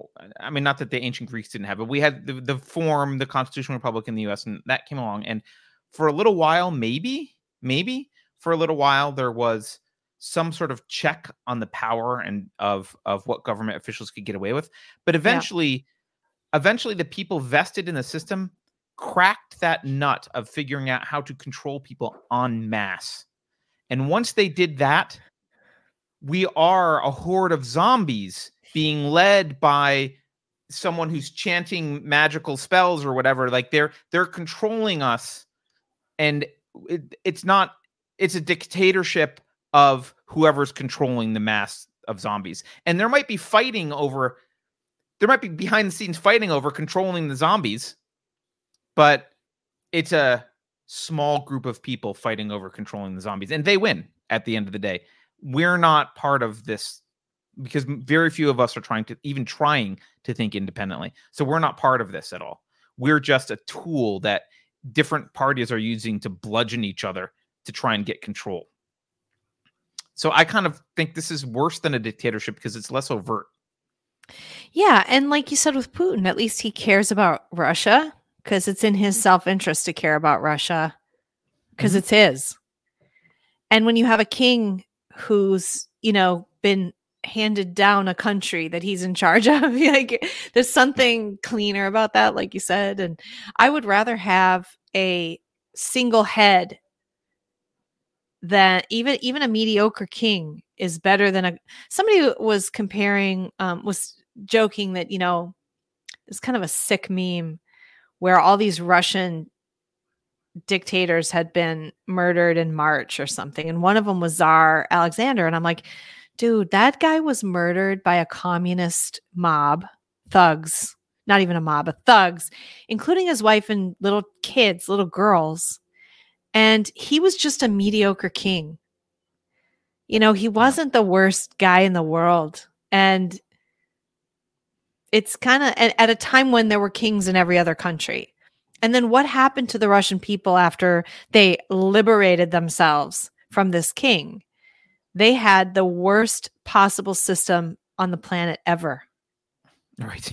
The most murderous, despicable, and you didn't have anyone to go after because it was spread, right? There's no just like it is here. That's the way it goes. Yep. There's no accountability. You can't really get at anybody. It's everywhere around you. And that is worse than even a king can be held accountable. Well, if you look at even Louis XVI is another great example of a king who was mediocre. He wasn't particularly bad. He was trying to compromise and whatever. I mean, I don't think it was particularly effective, but he wasn't like a tyrant. He wasn't like his grandfather or whatever. Like he was a mediocre king. Yeah. And he's the guy that the French Revolution beheaded and and then they had absolute chaos and murder and blood in the streets for years. Yeah. A horror that people couldn't wait to get out of, which is why they got Napoleon. And so I think, there's been a lot of analysis and fear about the right leading us into this strong man kind of type of dictatorship, which is different. And I'm less afraid of that than I am of what's coming, to be honest. But I do see why that's a natural reaction. And for those of us who would rather have freedom and individualism, I don't know how we do it. I mean, it's kind of like that. If we allow the left to continue this gray mass of communism, we're going to end up with a strong man, because that's the only person who could defeat this kind of thing. Because you just have to say, I don't care who you guys are. Like, I'm not trying to figure out who's responsible. I'm just going to smash you all. And only a king can do something like that.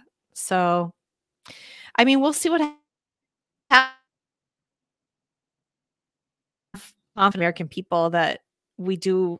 There's enough of us that do have who have the value of freedom and individualism kind of baked in, that will resist that. But I was saying to somebody else the other day, even the American Revolution with all those Enlightenment ideas and everybody kind of on board with self-government, George Washington could have been our king, and it almost happened.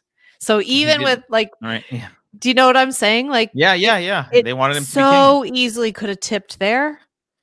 We were on the threshold of that. So it wasn't it wasn't easy to end up with a republic of free states, and George Washington probably would have been a good king. Yeah.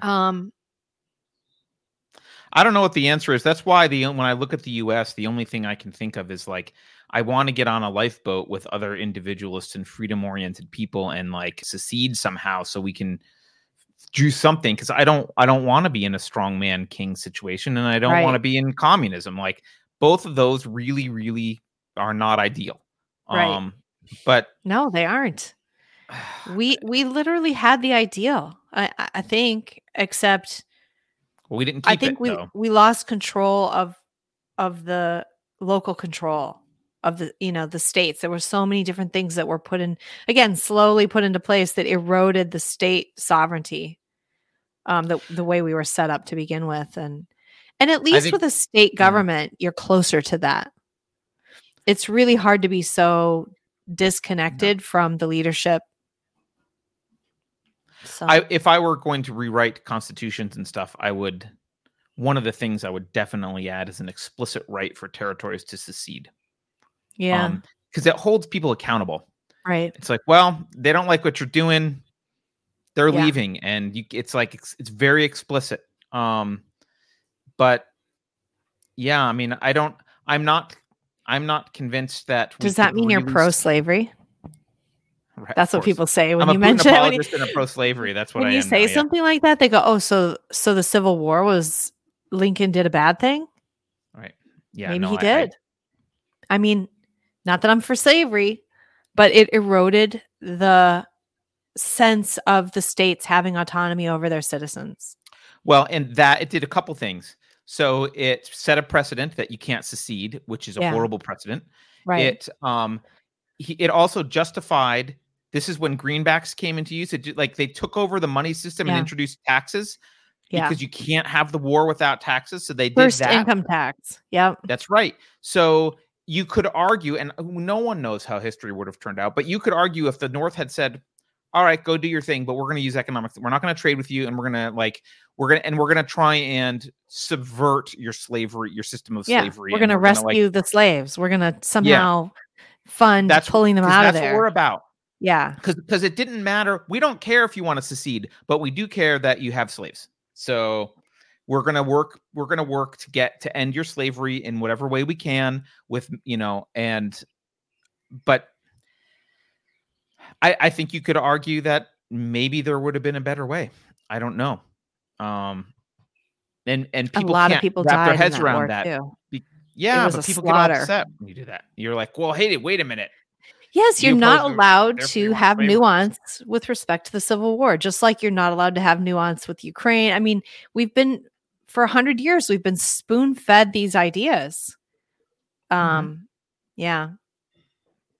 But, and again, it's this black and white thing of you either for the Civil War, the way it was fought and the whole motivations around it, or you're for against, or wait, if you're for it, you're against slavery, and if you're not, then you're for slavery. It's just totally absurd and shallow thinking.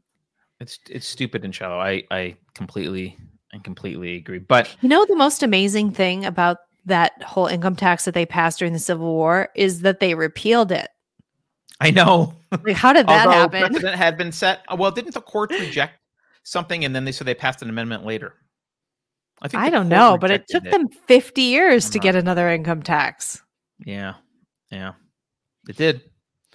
And now, because we have an income tax and the Federal Reserve and I don't know if people know, states had their own currencies prior to the Civil War. Like, because we have a centralized currency with a neo-government, but not actually government organization in control, tightly in bed with the government, we can print money and have wars as much as we want now.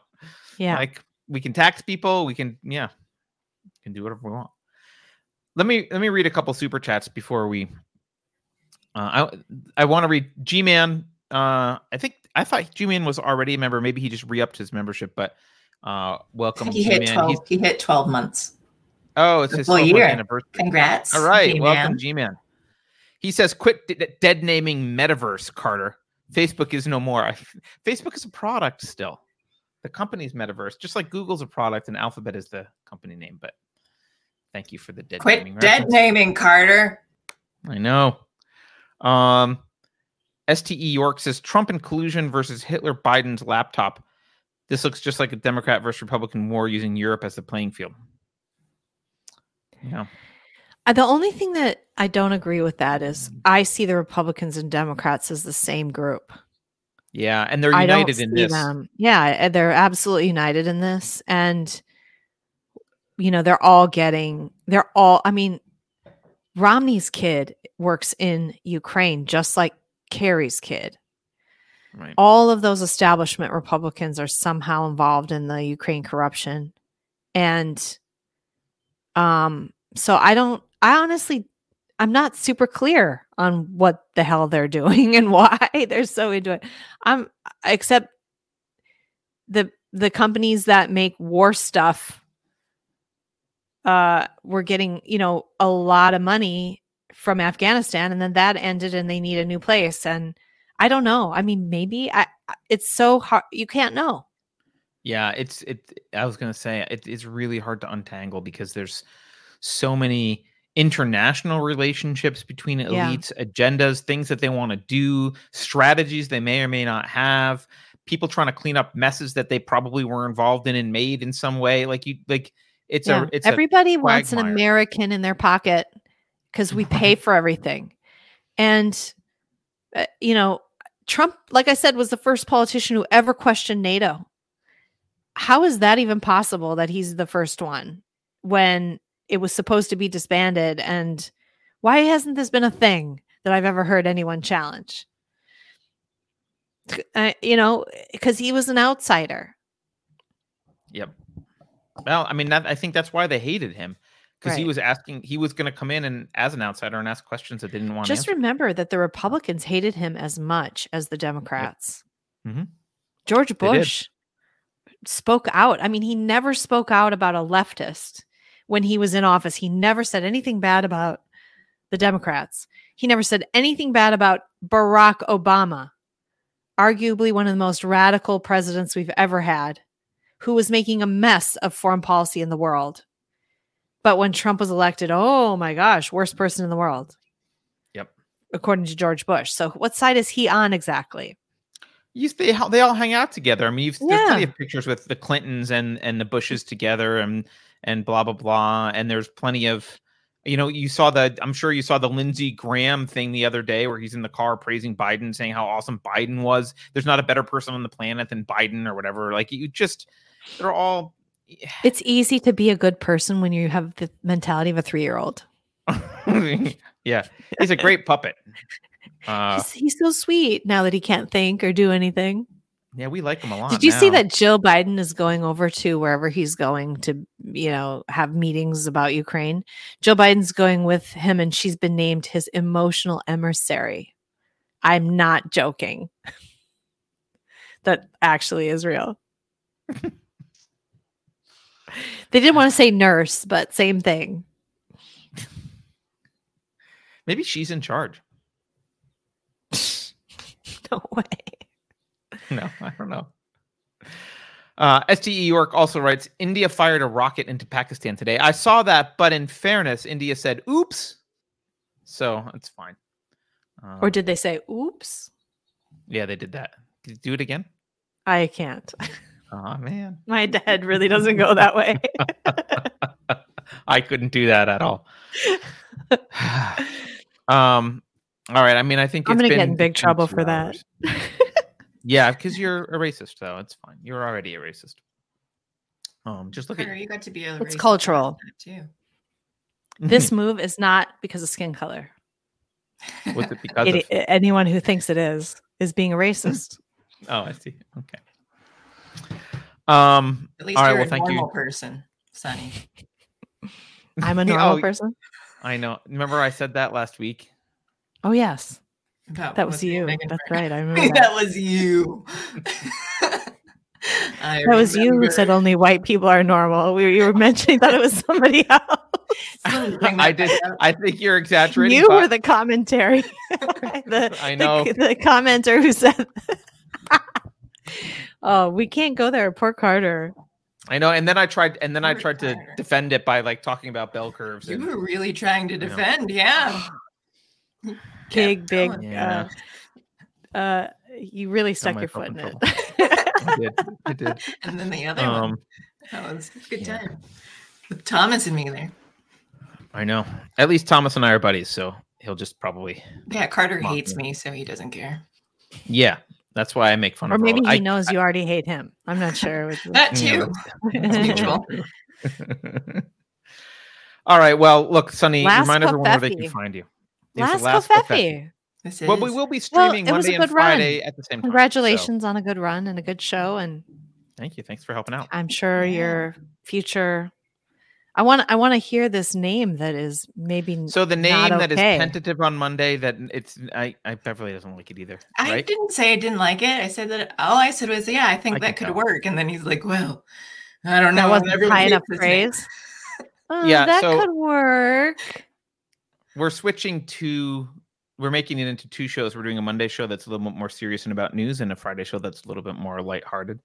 And the Monday show is tentatively called Narrative Dissonance, but I don't know that What are will you saying it that way? stay. So you say, like, narrative dissonance. Narrative Dissonance. Sorry, there you go. Oh, But it's yeah. the idea is we'll have people from alternate media come on and talk about stories that are being ignored or how we're being lied to by mainstream, and like have kind of a roundtable discussion about that. So, and then Friday is mostly in Beverly's lap, so I'll let her not say anything or say whatever she wants Oh. about it. Yeah. Because Carter can't do fun, obviously. I will be hosting a new show, and we're bringing back. We had a show before called Token Minority Report, so we're revamping it, and I don't know exactly what it's gonna be yet, but hopefully It's genetically modified Token Minority Report, and Genetically. I heard the producer will be awesome. That's all I'm gonna say. I will not speak to that. All right. Well, good luck with those. Thanks for having me on today, you guys. Remind Thank everyone you. where they can find you. House of Sunny at YouTube and on Facebook and Twitter and Instagram at Sunny Lohmann. All right. Well, thank you. Thank you, Sunny. Thanks, everyone. We will see you on Monday at 11 a.m. And I guess that's it. Yeah. I need to get the credits up. Bye. Happy Kafefi.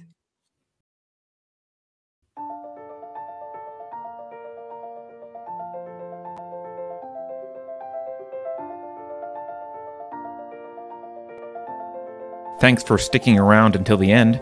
If you're new to Unsafe Space, check out our deep content library that includes discussions with everyone from James Lindsay to Brett Weinstein. And please consider helping to fund our work by visiting unsafespace.com/donate. You can find us on a variety of social media platforms, and you can find a community of like-minded individuals on our Unsafe Space Discord server, which is open to financial supporters at any level. We hope to see you there.